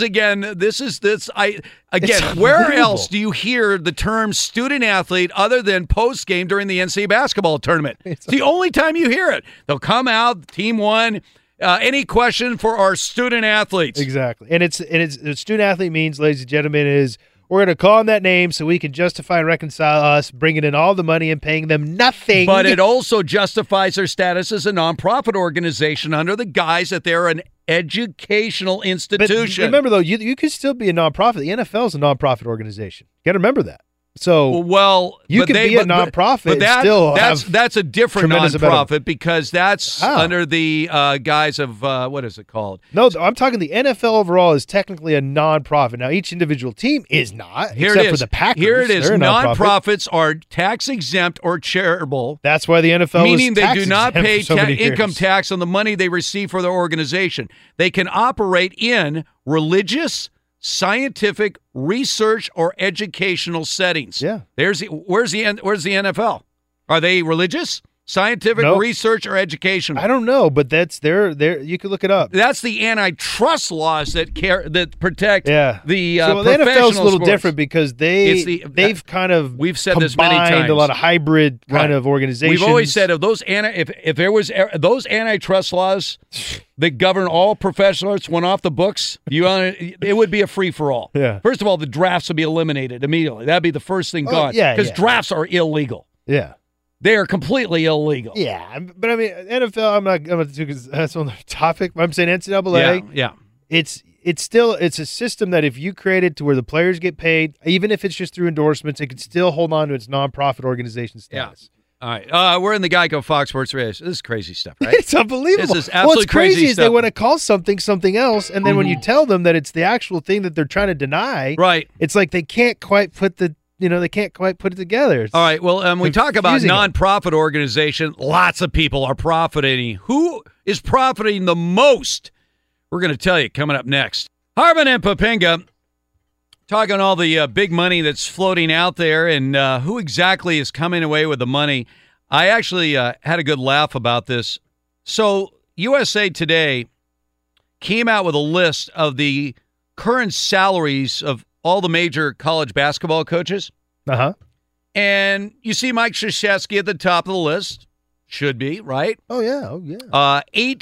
Basically $9 million a year. That's the salary he's getting paid by his school. $9 million. $9 million. I mean, I don't know why it just shocked me there, but as you break down this whole organizational thing of this nonprofit and it's amateurism. Right. I mean, how does a guy make $9 million bucks? That is school pay. $8,982,325. That's public funds right there. That is it's a private school. Oh wait, that's right. Wait, then what is his? Yeah, his shit. How does he get his publicized? Usually they don't publicize. Well, I don't know. They find these things out. Okay. And by the way, when the number came out, no one was disputing it. Let's put it that way. Okay. All right. But it makes sense. Calipari, $7.45 million. And then you look at the third guy on the list, Chris Holtmann. First-year coach at Ohio State, $7.149 million. Now, immediately Ohio State's like, no. Now, the reason they were saying no is that if he was making $7.15 million, that's more than, well, Urban Meyer's making at Ohio State. Wow. So they said, no, you got the number wrong. He's making about $2.7 million, not $7.1 million. You say, where did they come up with the $7.1 million? Well, what happened was, can you imagine this?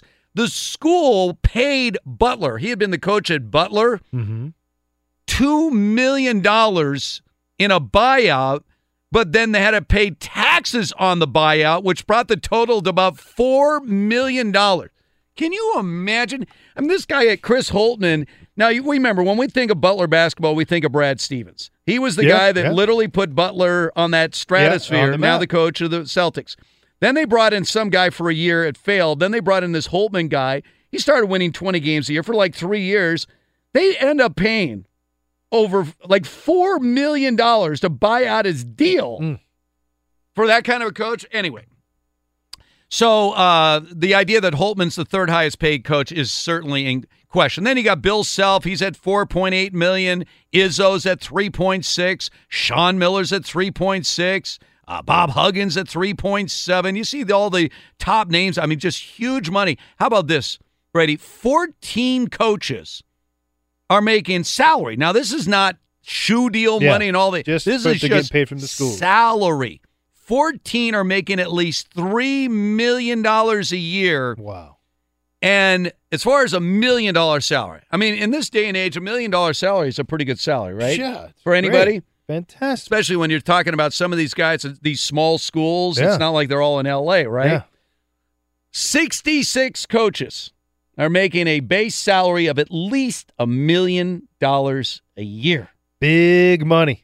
That's big money amateurism right there. That seemed a little odd to say. Doesn't it? See, these educational institutions where, by the way, the amount of money it's costing the rest of us to send our kids to college just keeps going up. But I don't know if that's going into that. All the student loans that have to be taken out, trillions now in student loans. Yeah, taken but I don't out know around if it the has country. to do with that, though. That's usually coming somebody's from... got to pay that money. Yeah, but that's coming from the TV deals and all the other revenues generated by that sport. I'd have to imagine. I mean, unless they're just being done with their books, you know. So I don't know if it's coming out of the actual college.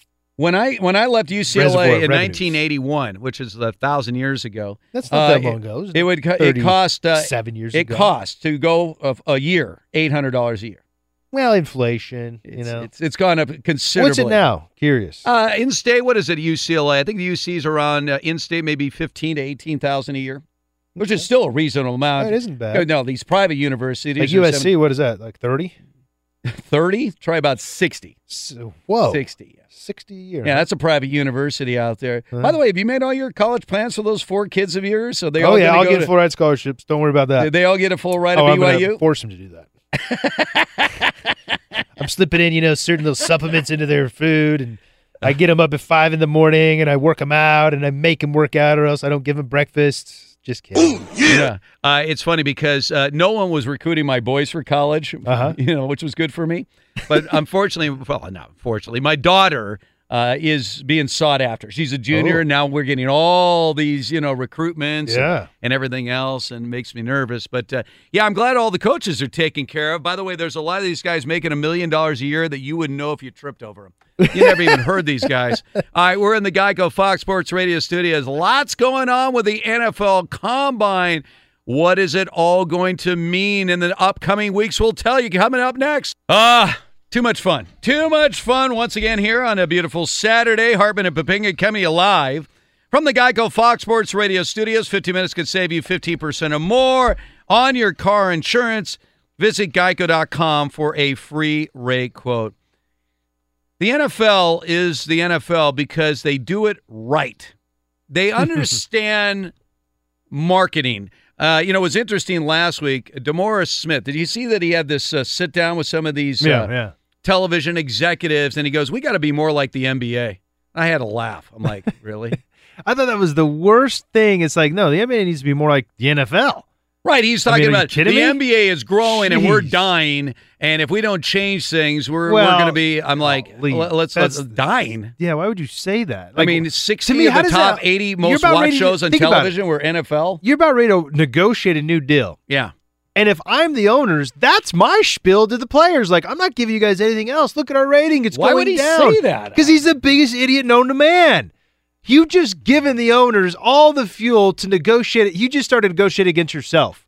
He should have said the opposite thing. He said, wow, I know the ratings have gone down, but things are going as great as they've ever had. We're making the most money we've ever had. We as players are going to take advantage of this growth that we're now experiencing. But no, he sets it up to where, we're contracting. We're contracting now. We don't have as much money in the system. We got to figure out other ways. If I'm the owners, I'm like, thank you. We'll use that in our next negotiating conversation. Wow. I mean, it was so bizarre because remember, here's the thing. The collective bargaining agreement expires before the network contracts expire. So we talked about this. Yeah. The CBA is coming up in 2020, and the network contracts are perfect for the owners. Right after. It really is perfect for them. This is what he said. He said, I think that the ratings information is significant and important. If we don't pay attention to it, I think that we do so at our own peril from a macroeconomic standpoint. Certainly, I recognize that we're lucky that over 30 of the top 50 shows were NFL broadcasts, but I think that you ignore at your own peril not so much just the decline in football, but the overall decline in ratings for most television shows, and particularly sports broadcasts. And then he started raving about the NBA. He goes, I think it's important to take a look at what's going on in basketball because for the most part, I think they're the only sport that more and more people are watching. And my hat's off to what they do and how they do it in the NBA. Wow. I think you have to make the argument that there's a lot of programs fresher, hipper. They do, I think, a great job of marketing their individual players. Sometimes at the time when the NFL looks for ways to take their star players off the field, I'd be interested in better understanding the relationship between broadcast partners and the NBA.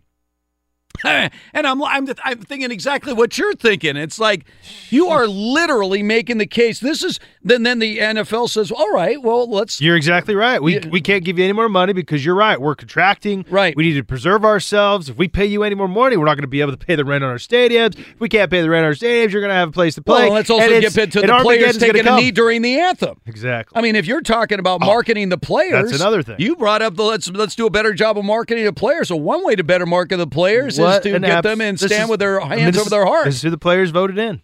I'm telling you. It's crazy. And why are all the players so upset with Goodell and everything? They voted in those very policies to make it to where Goodell could have them. I don't know why. I'm sick of these guys complaining. Stop complaining if you're a player. If you want to do anything, go and find yourself another negotiator who's legit. DeMaurice Smith does not know how to negotiate. I mean, unbelievable. And the media out there negotiating against himself and the players. Sort of a sad thing. Well, especially since he's part of it too, because we as former players are also part of these negotiations. So I don't know, man. I don't know. It's not looking like you could. It's not looking optimistic for us. Well, we got to get another lead negotiator in there. We're getting yanked. I mean, it was, and he's doing this in front of all these television executives, and they're like, yeah, we need some help from you guys. Well, well, let's do it like the NBA. Let's not.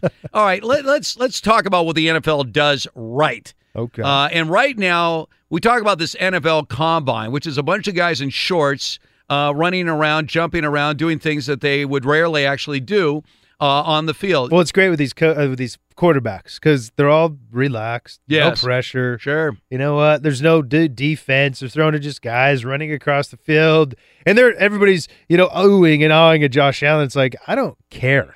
I mean, does he get the ball out on time? How does he do it? Like, there's a throw Tom Brady made in the Super Bowl. It was awesome. I mean, he's getting pressured in his face, throws it across the field into his receiver's lap as he's getting blasted. I mean, let's see that happen. I don't know why they don't do that. Tell me how simple that'd be, Steve. Put a crash pad behind the quarterback. Right. And you tell him, I'm going to rush you. And you cannot leave these, put two cones down and say, you cannot leave this, and I'm going to run right into you, but I want to see you throw a strike across the field.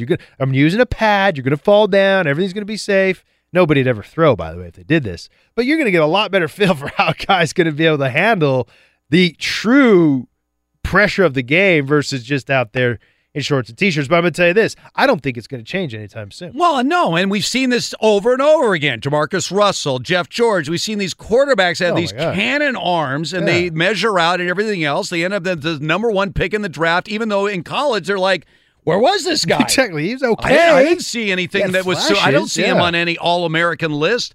And then they go to the NFL, and it's the exact same thing at the next level. Well, be. So we get back to, but this is, to me, outside of the season itself, this is the best time of the year in the NFL because they do it in sequence that makes sense. Uh-huh. All right, so you get to evaluate the players, and really most NFL teams, if you're on the record or off the record, will tell you the most important thing about the combine are the idea that we get to physically check these guys out. Yes. I mean, they're shaking everything out. Well, they got their medical people there too. Exactly. You're not depending on that college they can muff the information. They do. They sit down interviews. And then they have so those are the two things at the combine that really are the most important things. Yes. All right, where they get their own doctors to check them out and they get those one-on-one interviews. Absolutely true. All right, so you get the combine, and then after the combine, now of course we got these trades. So we've been hearing all these trades. Remember, none of them are official till March 14th. All right, so that's there's when you start exchanging some of the players and everything else. Then obviously we have free agency. So the free agency starts playing out, and that will ultimately lead up to the NFL draft. Yep. So this is where your rosters are all put together, and then whatever's left over after the draft, then you fill some holes. No one does it better than the New England Patriots. They always figure out a way to bypass all the big money free agents and just find somebody off a scrap heap that somehow contributes to their team. Plug and play them, and they do well. And everybody's like, wait, we should have got that guy. But it's like, no, you don't have the system in place to take a guy like that and help him to be successful. But go ahead. All right, so if you were a general manager in the NFL, and you're really a de facto general manager because you know this league very well. Yeah, I could. All right, so if you were put in charge, of an organization, this process, how do you prioritize? I mean, where is your priority in putting together that 53-man roster, ultimately going through the process of the combine and trades, free agency, the draft, and everything else? How are you running this? Oh, first and foremost, especially if you're in a place like Green Bay, Buffalo, a lot of places that aren't the most desirable. And I'm trying to think of others. There's other places that guys Cincinnati or something don't want to go to. Right. Cleveland, Cincinnati. You're for surely prioritizing the draft. Right. If I was in New York, Los Angeles, Miami, heck, even Jacksonville, a place like even New England, Chicago, but Minneapolis I didn't throw in there, I would balance it out a little more to where I'd equally place it on the draft and free agency. San Francisco's another really good one. I'd go both. But I'd still have, if it was, hierarchy, it'd still go a little bit more on the draft because the draft is where you're going to acquire the foundation core of your team. Right. And it's also going to be where you're going to set your culture. You're going to set it through the draft. These guys coming in through free agency, they already have their way of doing things. And if you get a bunch of them that come from different philosophies and try and all of a sudden have at least one of them change, that's a tough thing to do. Like, I can see one guy coming in and building your culture if he's, an alpha dog leader kind of guy, but not multiple. So draft is going to be the priority in all those situations. It'll just be a bigger priority in some places where it's going to be tough. All right, well, let's go to Cleveland because Cleveland has everything right now. They have a lot of cap space. Yeah. They got all these picks. But the cap space doesn't mean that you're going to get guys. Well, I saw that person with the Packers. What do you do with that then? Well, ideally what you want to do is get some guys that you feel like can come in and immediately impact your team and help build that culture. And then you want to save some of that so when you get these young guys that you're drafting and developing that turn out to be good football players, you got to, recognize it quick. Don't wait around like John Elway did with a guy like Von Miller and Malik Jackson, by the way. That could have saved them tremendously just going back in time. You find them quick and you give them below-market deals. I was that guy. They offered me a below-market deal. I'm like, I got a deal in my hand right now. It's pretty. I'm set. Right.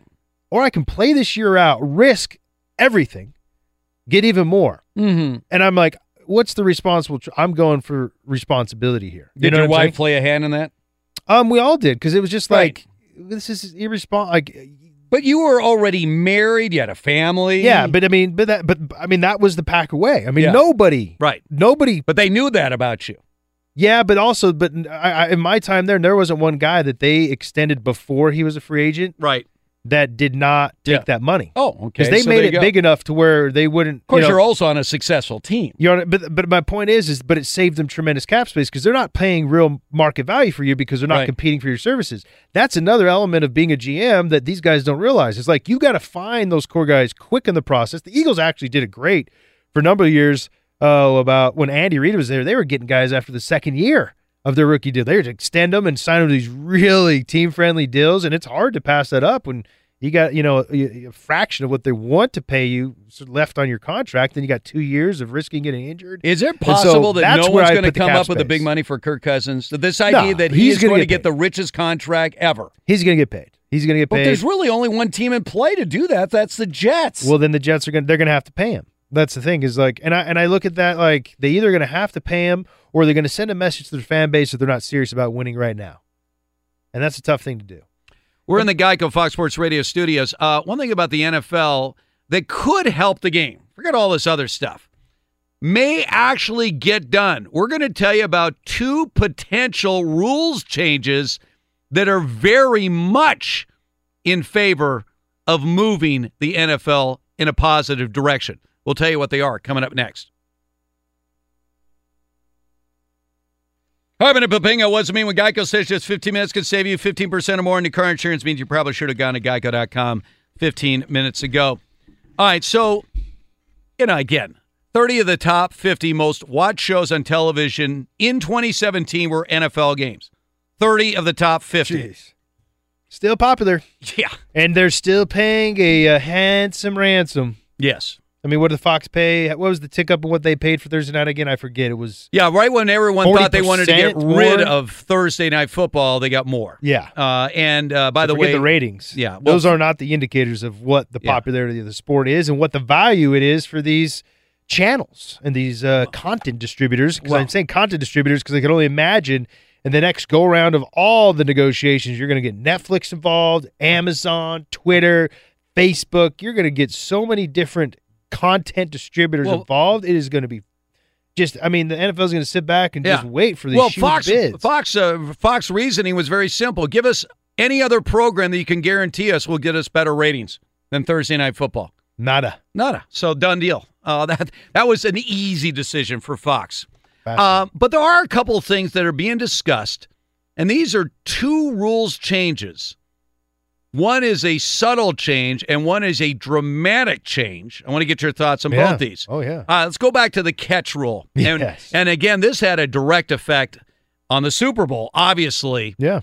When suddenly 2 receptions, especially one reception that was a touchdown, by all accounts, all season long would have been reversed. No question. There's no question about that. The first touchdown you go by catch, the letter of the rule. That's an incomplete pass. He did not have control of the ball, juggling it as he went down the ground. Didn't have control of the ball with 2 feet in. So, and all week long, this was something that the commissioner had talked about, and really, it was all week long. All you could talk about is, people want to see catches. That was his exact line. And I guarantee you're right, though. There had to have been a discussion with the refs about, hey.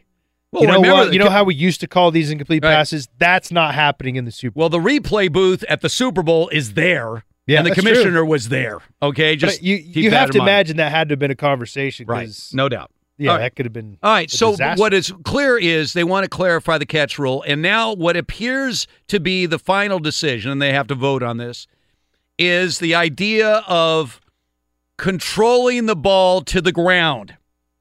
See, this is where the rule went off the rails. Still, cause some movement and come out and pop out. What did it always used to be? All right, so let's say you've got the ball, whether you're crossing the goal line or you're going out of bounds, you have control of the ball. Clearly have control of the ball, and you got both feet down. And then you land out of bounds. But then after that, you go to the ground and the ball pops up.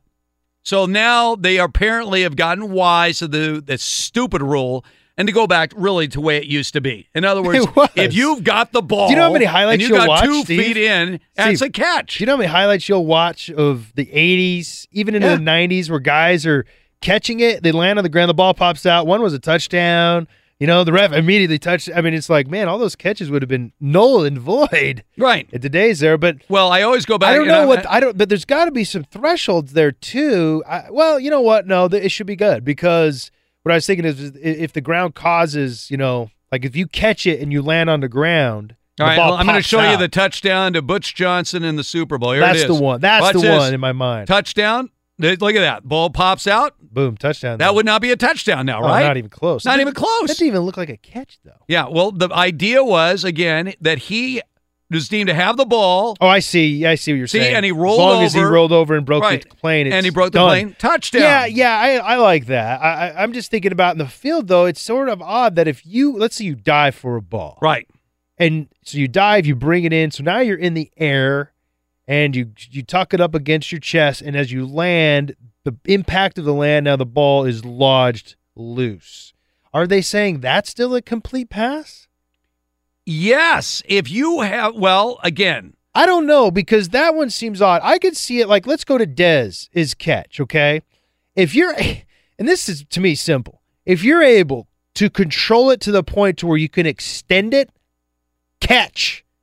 Get what I'm saying? Even if you're flying through the air, if you can catch it and with one hand extend it out there, that is, you've caught the ball in the air. So now whatever happens after that, either the ball, like if you're not touched and the ball hits the ground, fumble.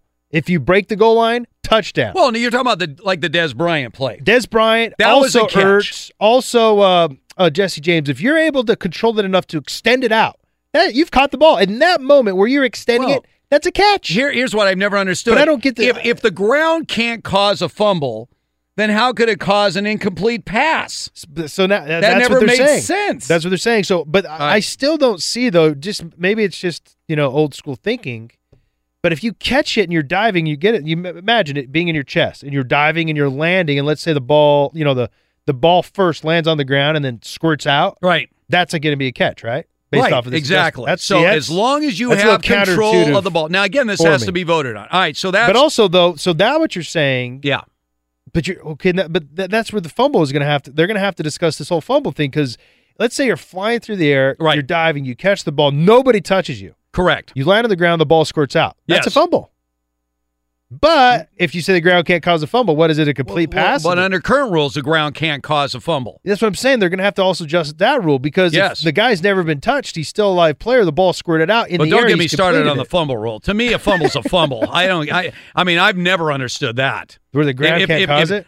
To me, the ground should be able to. In other words, if you lose control of the ball, if you had control of the ball, you have the ball, and then you lose control of the ball before the whistle blows, to me, it's a fumble. I don't care how it happens. Well, actually, I'm thinking, and let's go back to the tuck rule. Don't even get me started on that lame brain rule. Without it, Tom Brady would never even have heard of the guy. That's not true. It was his first playoff game. They would have gone back to Drew Bledsoe. He still would have won. All right. Now, that's one rule change that we know needs sense. But here's the major rule change. Yeah, that's going to be an interesting discussion, because that's a tough one. Because that's the scenario I'm thinking about that they're going to have to just dissect, is that one where you're flying through the air, you got the ball tucked in, you land, nobody's touched you, the ground causes the ball to squirt out.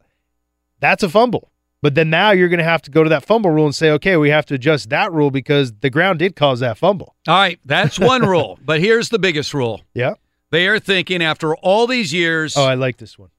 Pass interference, 15 yards. I like it. I mean, this is something that's done at the college game. I go back to the AFC Championship game between Jacksonville and New England. And this is the genius of Tom Brady, right? So Jacksonville decides not to run out the clock. And what does Brady do? He does this better than anyone. He throws the ball like straight up in the air, way down the field, right?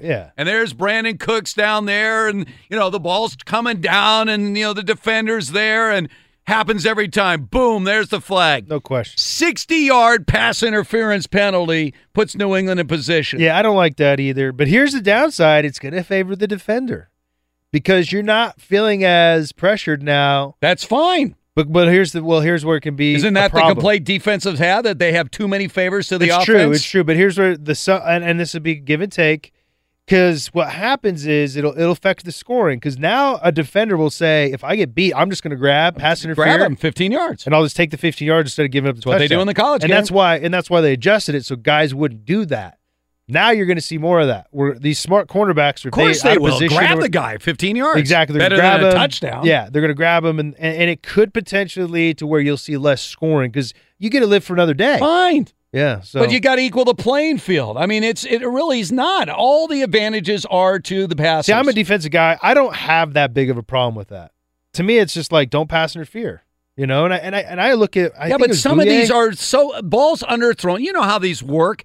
If you throw it like Brady does it masterfully, you throw the ball up. It's slightly underthrown. The defender's there. Adjust, he's in stride, and now he's trying to turn around because the rule is I got to turn around, and he bumps the receiver, or he's trying to still sort of maintain where's the receiver while I'm looking up, and then if he touches him, boom, there's flag flies. I hate that, and the problem is those kind of penalties should not determine the outcome of games. I'm with you, but that's where I think the officiating should be a little better. Wow. If it should be, see, pass interference. Don't get me started on that. See, this is what I think. Instead of you adjusting the yardage, keep it like it is, but make an emphasis. Like this is what they're good at. Make an emphasis on that situation. When it's a jump ball, if it's an equal amount of hand grabbing and pushing and even grabbing, right, let it go because if it's equal, nobody gained a competitive advantage. But what's happening, I know, but that's where there needs to be an emphasis. They need to say so basically what they need to do is officiate that situation, which is easy. It's a bomb. The ball's thrown high and far. All right, I'm in a different mode now as a ref, as I'm judging pass interference. You have to figure out, is there an advantage gained by one or the other? And if it's an equal amount of hand fighting, you're going to let it eat. You're going to let it go. And I've seen officials do that. Well, you know when they do that? It's great. Is on Hail Marys. Well, it's even worse. You never see pass interference on a Hail Mary when you got people always jostling around, pushing people. Look at Gronk in the Super Bowl last play. But they shouldn't He shoved two guys down to the ground. He had a shot. But it was equal, though. They should never call pass interference in that situation unless it's like the guy tackles him and lays on him. 10 minutes. We're in the Geico Fox Sports Radio studios. It's 2018, right, folks? Yeah. Not if you're John Gruden. We're going to explain. But first, awesome. Let's bring on K-Fig once again. Give us an update on everything happening in the sports world. What do you got, Kev? All right, guys. Plenty of college basketball action at the moment. Early second half in the Big Ten Conference Tournament. One semifinal between Michigan and Michigan State. Right now, it is the Wolverines with a 37-35 lead over the Spartans. Elsewhere, 18th ranked Clemson with a they're actually trailing now 39-36 over Syracuse. Syracuse, a team on the NCAA tournament bubble. Speaking of bubble teams, it was thought for a long period of time the Arizona State Sun Devils were a shoo-in for the tournament. They've lost 3 of their last 4, and they're currently trailing at the half against Stanford 40-35, so they're currently on the bubble. Speaking of bubble teams, Texas picked up a big victory in the Big 12 earlier today, 87-79 over 20th-ranked West Virginia. Texas did not have Muhammad Bamba in the lineup there. Florida with a victory over 23rd-ranked Kentucky, 80-67. They lock up the 3 seed in the SEC tournament. And 3rd-ranked Xavier wins their first ever regular season Big East championship. They get a 65-62 victory over DePaul. Online car shopping can be confusing. Not anymore with True Price from TrueCar. Now you can know the exact price you'll pay for your next car, so visit TrueCar to enjoy a more confident car buying experience. Some news out of the NFL. Ian Rappaport of the NFL Network is disputing reports that the Bears are shopping running back Jordan Howard. Rappaport's source says, quote, zero chance, unquote, of them trading him away. This is in response to an earlier report from the NBC Chicago that says the Bears were discussing a trade with the Dolphins centering around Howard and Fins receiver Jarvis Landry. And you guys mentioned John Gruden a second ago. Here's a story out of the Combine. Tennessee defensive tackle Khalil McKenzie was asked if he met with the Raiders. Of course, his father is the general manager of the Oakland Raiders, Reggie McKenzie. His response was, quote, I've met with a lot of teams in very deadpan fashion. So pretty much he's basically a spitting image of his father. Wow. Reggie McKenzie, not the most loquacious, and apparently his son isn't either. Well, he easily could have said, yeah, I've met with the Raiders my whole life because I've talked to my dad about football my whole life. So, yeah, I've met with them. What do you want? And the follow-up question was, so is that a no comment? And Khalil said, yes. So there you go. It's exactly like his dad. Very few words to describe what they're saying and meaning. I was with the Raiders when they drafted Reggie McKenzie, and to show you what kind of player he was a 10th round pick. Yes, he used to have 12 rounds back in the day. 10th round pick. So technically an undrafted free agent. Exactly. He started every game as a rookie on a veteran team that won the AFC West. He's a cerebral guy. He walked in day one. They had a void. They needed to replace somebody. They stuck this 10th round pick in to that spot, started every game on a team that won the AFC West. And with Hall of Famers all around him. Yeah. That's Howie Long. That's still Lyle Alzado, Lester Hayes, Mike Haynes. You got all these great players, and there's that 10th round pick started every single game. Well, that's where they got a very strong nucleus built up of players with the Raiders. Unfortunately, last year they couldn't get it all working in the right direction. The year before it was a little better as they were playoff qualifiers. Didn't really do much in the playoffs because of Derek Carr's situation, but John Gruden's walking into an ideal situation here. Well, I'm going to get there in a second. By the way, you got to get to Hooters right now. Try their new smoked wings. It's a whole new way to crave wings, and with all the taste, half the calories. You can eat twice as many. There you go. At Hooters. All right, so John Gruden showed up at Indianapolis, and the first thing he basically said is, I'm trying to turn the clock back to 1998. Don't do that. And they said, well, what's happening here? He goes, this analytics and everything. What the hell is this crap? What is this game? What's going on? What are you talking about here? I came in as a rookie coach in 1998, and we turned things around. This 2018 crap, forget that, man. We're turning back the clock to 1998. Don't do that. All right. So now when he's saying this, look, I mean, he's playing with the media, but in some ways he's not. In other words, what he's trying to make clear is there were certain things that we did in 1998 that worked that I still think worked 20 years later.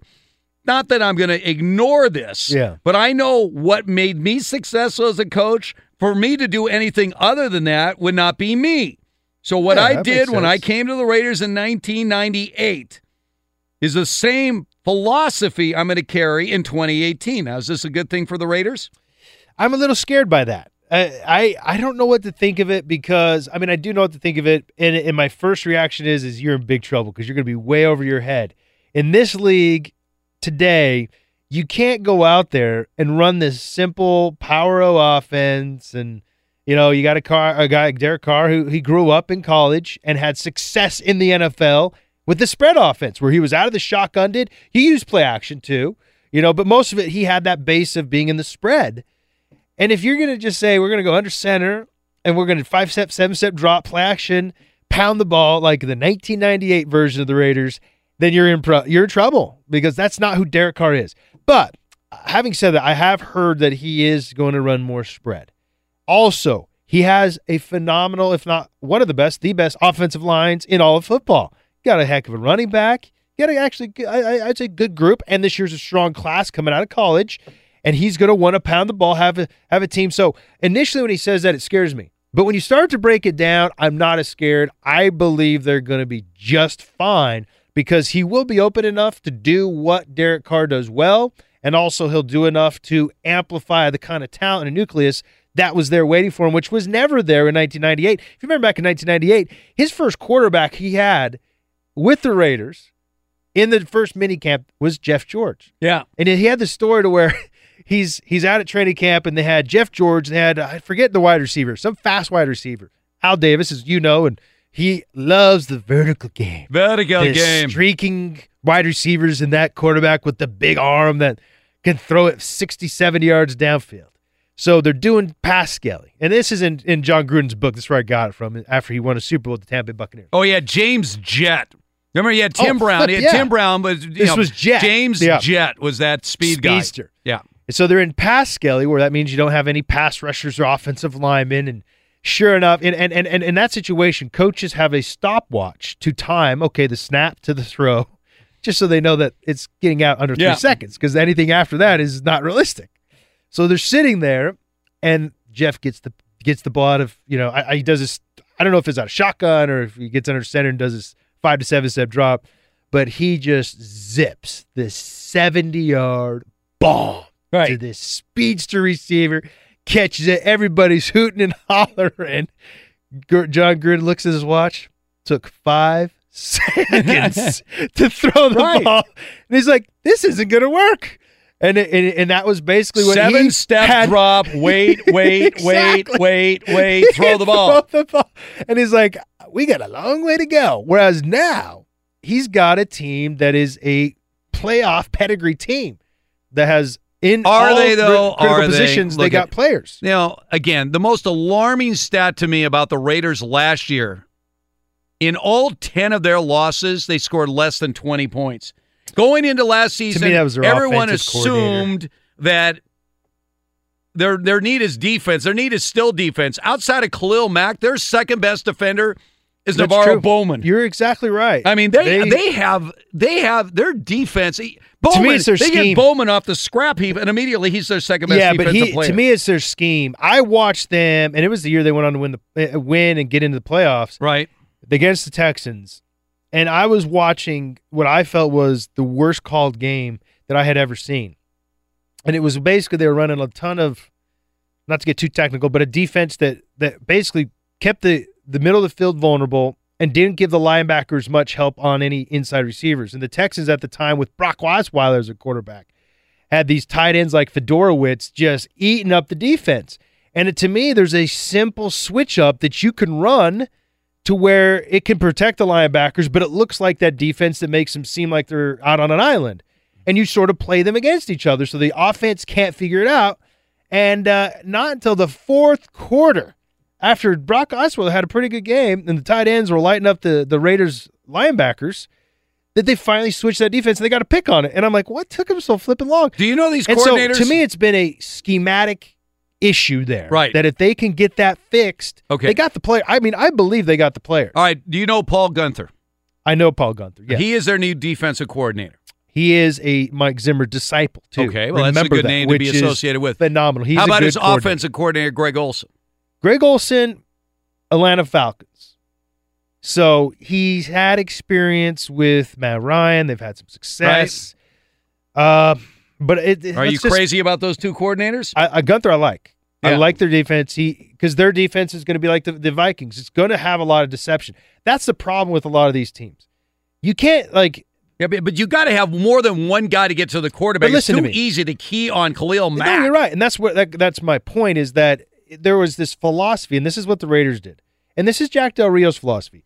We're going to keep it simple. We're going to line up and play, and it's going to determine that the offense can only do so much against us, but we're going to be so well trained against it that we're going to beat it, and so we're going to be predictable. They're going to know what we're doing, but we don't care.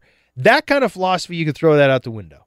That doesn't work in today's NFL. If an offense knows what you're going to do pre-snap, they're going to gash you. There needs to be more deception, and more disguise, and that's what Gunther has. That's what the Vikings do as good as anybody. They disguise, and a lot of other great defenses. I mean, the Patriots in that boat too. Both teams that contended. The Eagles do a nice job of it too with some of the stuff they got going with Schwartz. But my point is that it's Greg Olson also is not technically their offense coordinator. You got to remember that. That's John Gruden. The Greg Olson's just going to do a lot of the grunt work while Gruden's out there talking and entertaining the masses through his press conferences. So, but no, I'm a fan. I get scared when he does say that stuff, though. I want to go back to 1988. That scares me because that's not where you want to go. People were calling him Marty McFly. Back to the Future reference. That's pretty good, Marty. He probably enjoyed that instead of being called Chucky. We're in the Geico Fox Sports Radio studios. All right, when it's all said and done with this NFL Combine, who could be the biggest winner? We're going to tell you coming up next. Hartman and Papinga. Hey, we got great news. Quick way to save money. Switch to Geico. Go to geico.com and in 15 minutes could save you 15% or more on car insurance. I want to thank everybody. Nick? Hey! See, Nick is now believing the Lakers are going to make the playoffs this year. No. I was doing the math. So they've won 4 in a row. They're 27-34. If they go 16-5 the rest of the year, that's 43 wins. Puts them on the cusp. In Lonzo we trust, right, Steve? Problem is Josh Hart's out now. Apparently Ingram's sitting out the game against Spurs tonight. Oh, wait, Steven, what if Isaiah Thomas just goes off? See, that's the and X leads factor. Lakers to the promised land. Oh. He had 29 points in 30 minutes the other night. So how far away are the Lakers from playoff eligibility? They're 6 games out. They're actually right there. With 21 games to go. Like I said, realistic. If they go 16-5, that would get them to 43 wins. Wow. And that would realistically put him in the mix for the 8th seed. That makes him so much more appealing for LeBron right now. I'm telling you, that is the best place for him to go. Well, this is the first time in 6 years we're even discussing a remote possibility of playoffs. So that's a positive for the Lakers. K-Fig? K-Fig. 78th in Vermont. K-Fig. Love his drop, huh? Was that nice? Yes. Wish I had a drop like that. And then Ryan jumping and producing as well. Ryan, thanks so much, man. Way to be, man. Yeah. Is it difficult to produce this show, Ryan, by the way? Is this a tough show to run? You know what? What I just heard is turn the mic on and let Cannon Hartman go. Exactly. Just let us go. Let the machine run, man. By the way, let the two do their thing. Want to thank our callers today. Want to thank all the calls today. Well, we had some actually. I want to talk about some interaction on Twitter. Just yes, you can. Jonathan Munoz, by the way, right. gave an excellent idea for this this potential rule change of pass interference. Mm-hmm. And he basically said, have it be like the clear path foul in the NBA, in the sense that if a wide receiver beats a defensive back and he just goes to grab and PI to salvage a touchdown, make that kind of the spot foul. Versus if it's just, your hand battling or whatever, and you both go up for the ball and the receiver ends up getting pushed by the cornerback, and then they call foul. That's 15. I like that. That's a heck of an idea. That's an interesting idea. I'll go back to the 1954 bowl game between Alabama and Rice. I'm going to think about how you would rule this. Mm-hmm.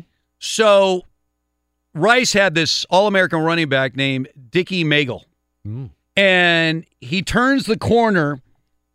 It's like a 5-yard from their own 5-yard line, and he's suddenly breaking it down the field. Okay, and he's running along the Alabama bench. Okay, so he's off to the races, and here comes all the Alabama guys in pursuit. They're trying to get him before he goes 95 yards for a touchdown. And there's an Alabama player sitting on the bench. Okay, he's not in the game. Uh-oh. He's just sitting on the bench, and he's seeing Magle run. He runs off the bench and tackles him. And it was a great video because as soon as he tackled, and of course Magle never sees him coming, he's not looking to the sideline. He immediately runs back to the bench and just sits there and puts his hand in his head. Now, how do you think they ruled that? Oh man, interference. They gave him like 15 yards, and it wasn't. They called it a 95-yard touchdown. I would have gave him the touchdown. That's good. So my thing about this pass interference is I like sort of where he's going. I mean, if it's almost like situational officiating instead of hard. If it's a blatant tackle, like a guy is running away and here comes the ball and he just dives and tackles the guy so he doesn't get a touchdown. Yeah. I agree. That should be a spot foul. Yeah, I think it's great. I think that's a good thing. But if it's just one of those, you're jostling. Exactly. And, both guys are pushing and it's everything else. Call and the ref ends up that's thinking 15 yards. Yeah, I'm with you there. I like that. Makes sense. Yeah. All right. That's what they need. They need some fan feedback because it brings reason into the conversation. These guys, and they get in the room and they're discussing it and they're going back and forth, sometimes lose touch with reality and reason. Well, you can always reach us via Twitter at Brady Papinga, we'll solve at all Cannon your Hartman. Competitive issues. We'll tell you systems that it's you so can funny because I don't really follow our Twitter during the show. It's when I get out of here, then I go back and I'm you're like, whoa, you're an idiot. Brady's an idiot. How do you put up with this guy? Brady, why do you let Hartman interrupt you? Hartman, why do you let Brady interrupt you? And you guys are interrupting each other too much. I can't understand what you're saying. Yeah, what is going on here? We get a lot of that. All right, so ultimately, as we wrap up the Combine this weekend, look, all the focus is going to be on the quarterbacks this week. You said you like what you see from Baker Mayfield right now. Oh, yeah, Baker. Well, I've latter part of the season, I've liked a lot of his out of the pocket kind of stuff. And by the way, he's growing. He just grew another quarter inch. Bigger. He measured at the Combine 6 feet 5/8 of an inch, which technically is 6'1". So he's only 1 Right. inch shorter than Aaron Rodgers. So the last time he measured, he was at 6 feet 3/8 of an inch. So he's Whoa. a quarter inch taller now. Well, that happens. You get measured in the morning versus Right, at night, right. that kind of stuff. But He's not 5'11". No, he's not your little, Johnny Manziel comparison like everybody keeps wanting to Manziel make him measured be. at 5'11" 3/4 Yeah, at it's the like combine. 2 inches. That's Yeah. 2 inches Yeah. All right. shorter. All So, right. yeah, I'm liking Baker Mayfield. Yeah. So, I mean, my top 3 quarterbacks would be Darnold, Baker. Well, I go Lamar Jackson after that, and then Baker Mayfield. I like that. And by the way, a lot of dispute whether Lamar Jackson actually was told to work out at wide receiver. Yeah. Another fake news story. We get a lot of fake news. Yeah, there's everywhere. It's all over the place. And of course, you got to be careful who you listen to. Of course, that's the whole thing about the combine. They're always trying to circulate they got to fake news. continue to generate the interest. Yeah. There. So they always make you think, well, we don't really like this guy because that's what the teams do. It's a lot all a big smoke Yeah. screen, guys. Yeah. No fake news here, though, folks. That's a guarantee. High Five Casino. High Five Casino is a social casino with real prizes and big Vegas hits at highfivecasino.com. The hottest games right from Vegas, and all winnings go straight to your bank account. Hundreds of exclusive games, free daily rewards, and come back to get free coins every 4 hours. Only at highfivecasino.com. High Five Casino is a social casino. No purchase necessary. Void where prohibited. Play responsibly. Terms and conditions apply. See website for details at high5casino.com. High Five Casino. What are you looking for in a new smart TV? 4K picture quality? High quality and immersive sound? A sleek design? All of those are givens, but only the new Roku Pro Series has all of those and the Roku streaming experience, an award-winning OS. Get fast, easy access to all your apps like iHeart, where you can stream all your favorite music, radio, and podcasts all day, and regular all-inclusive trips to Roku City. The new Roku Pro Series, a smart TV built by the streaming pros. A collision between a Chinese jet and an American spy plane. He came and rammed into our left wing. With relations increasingly strained, what are the chances of things spinning out of control? The Western world was asleep. I'm Gordon Carrera. I'll be exploring the friction in this most important of relationships and asking, has the West taken its eye off the ball? You cannot ignore China. From BBC Radio 4, this is Shadow War, China and the West. Listen wherever you get your podcasts. At Bet365, we don't do ordinary. We believe that every sport should be epic. Every home run, every hit, every inning, every play. From the moments that are legendary to the ones that fly under the radar. Whether it's a walk-off grand slam or a base hit to center field. Whatever the sport, whatever the moment, it's never ordinary at Bet365. 21 plus only. Must be present in Ohio. If you or someone you know has a gambling problem and wants help, call 1-800-GAMBLER.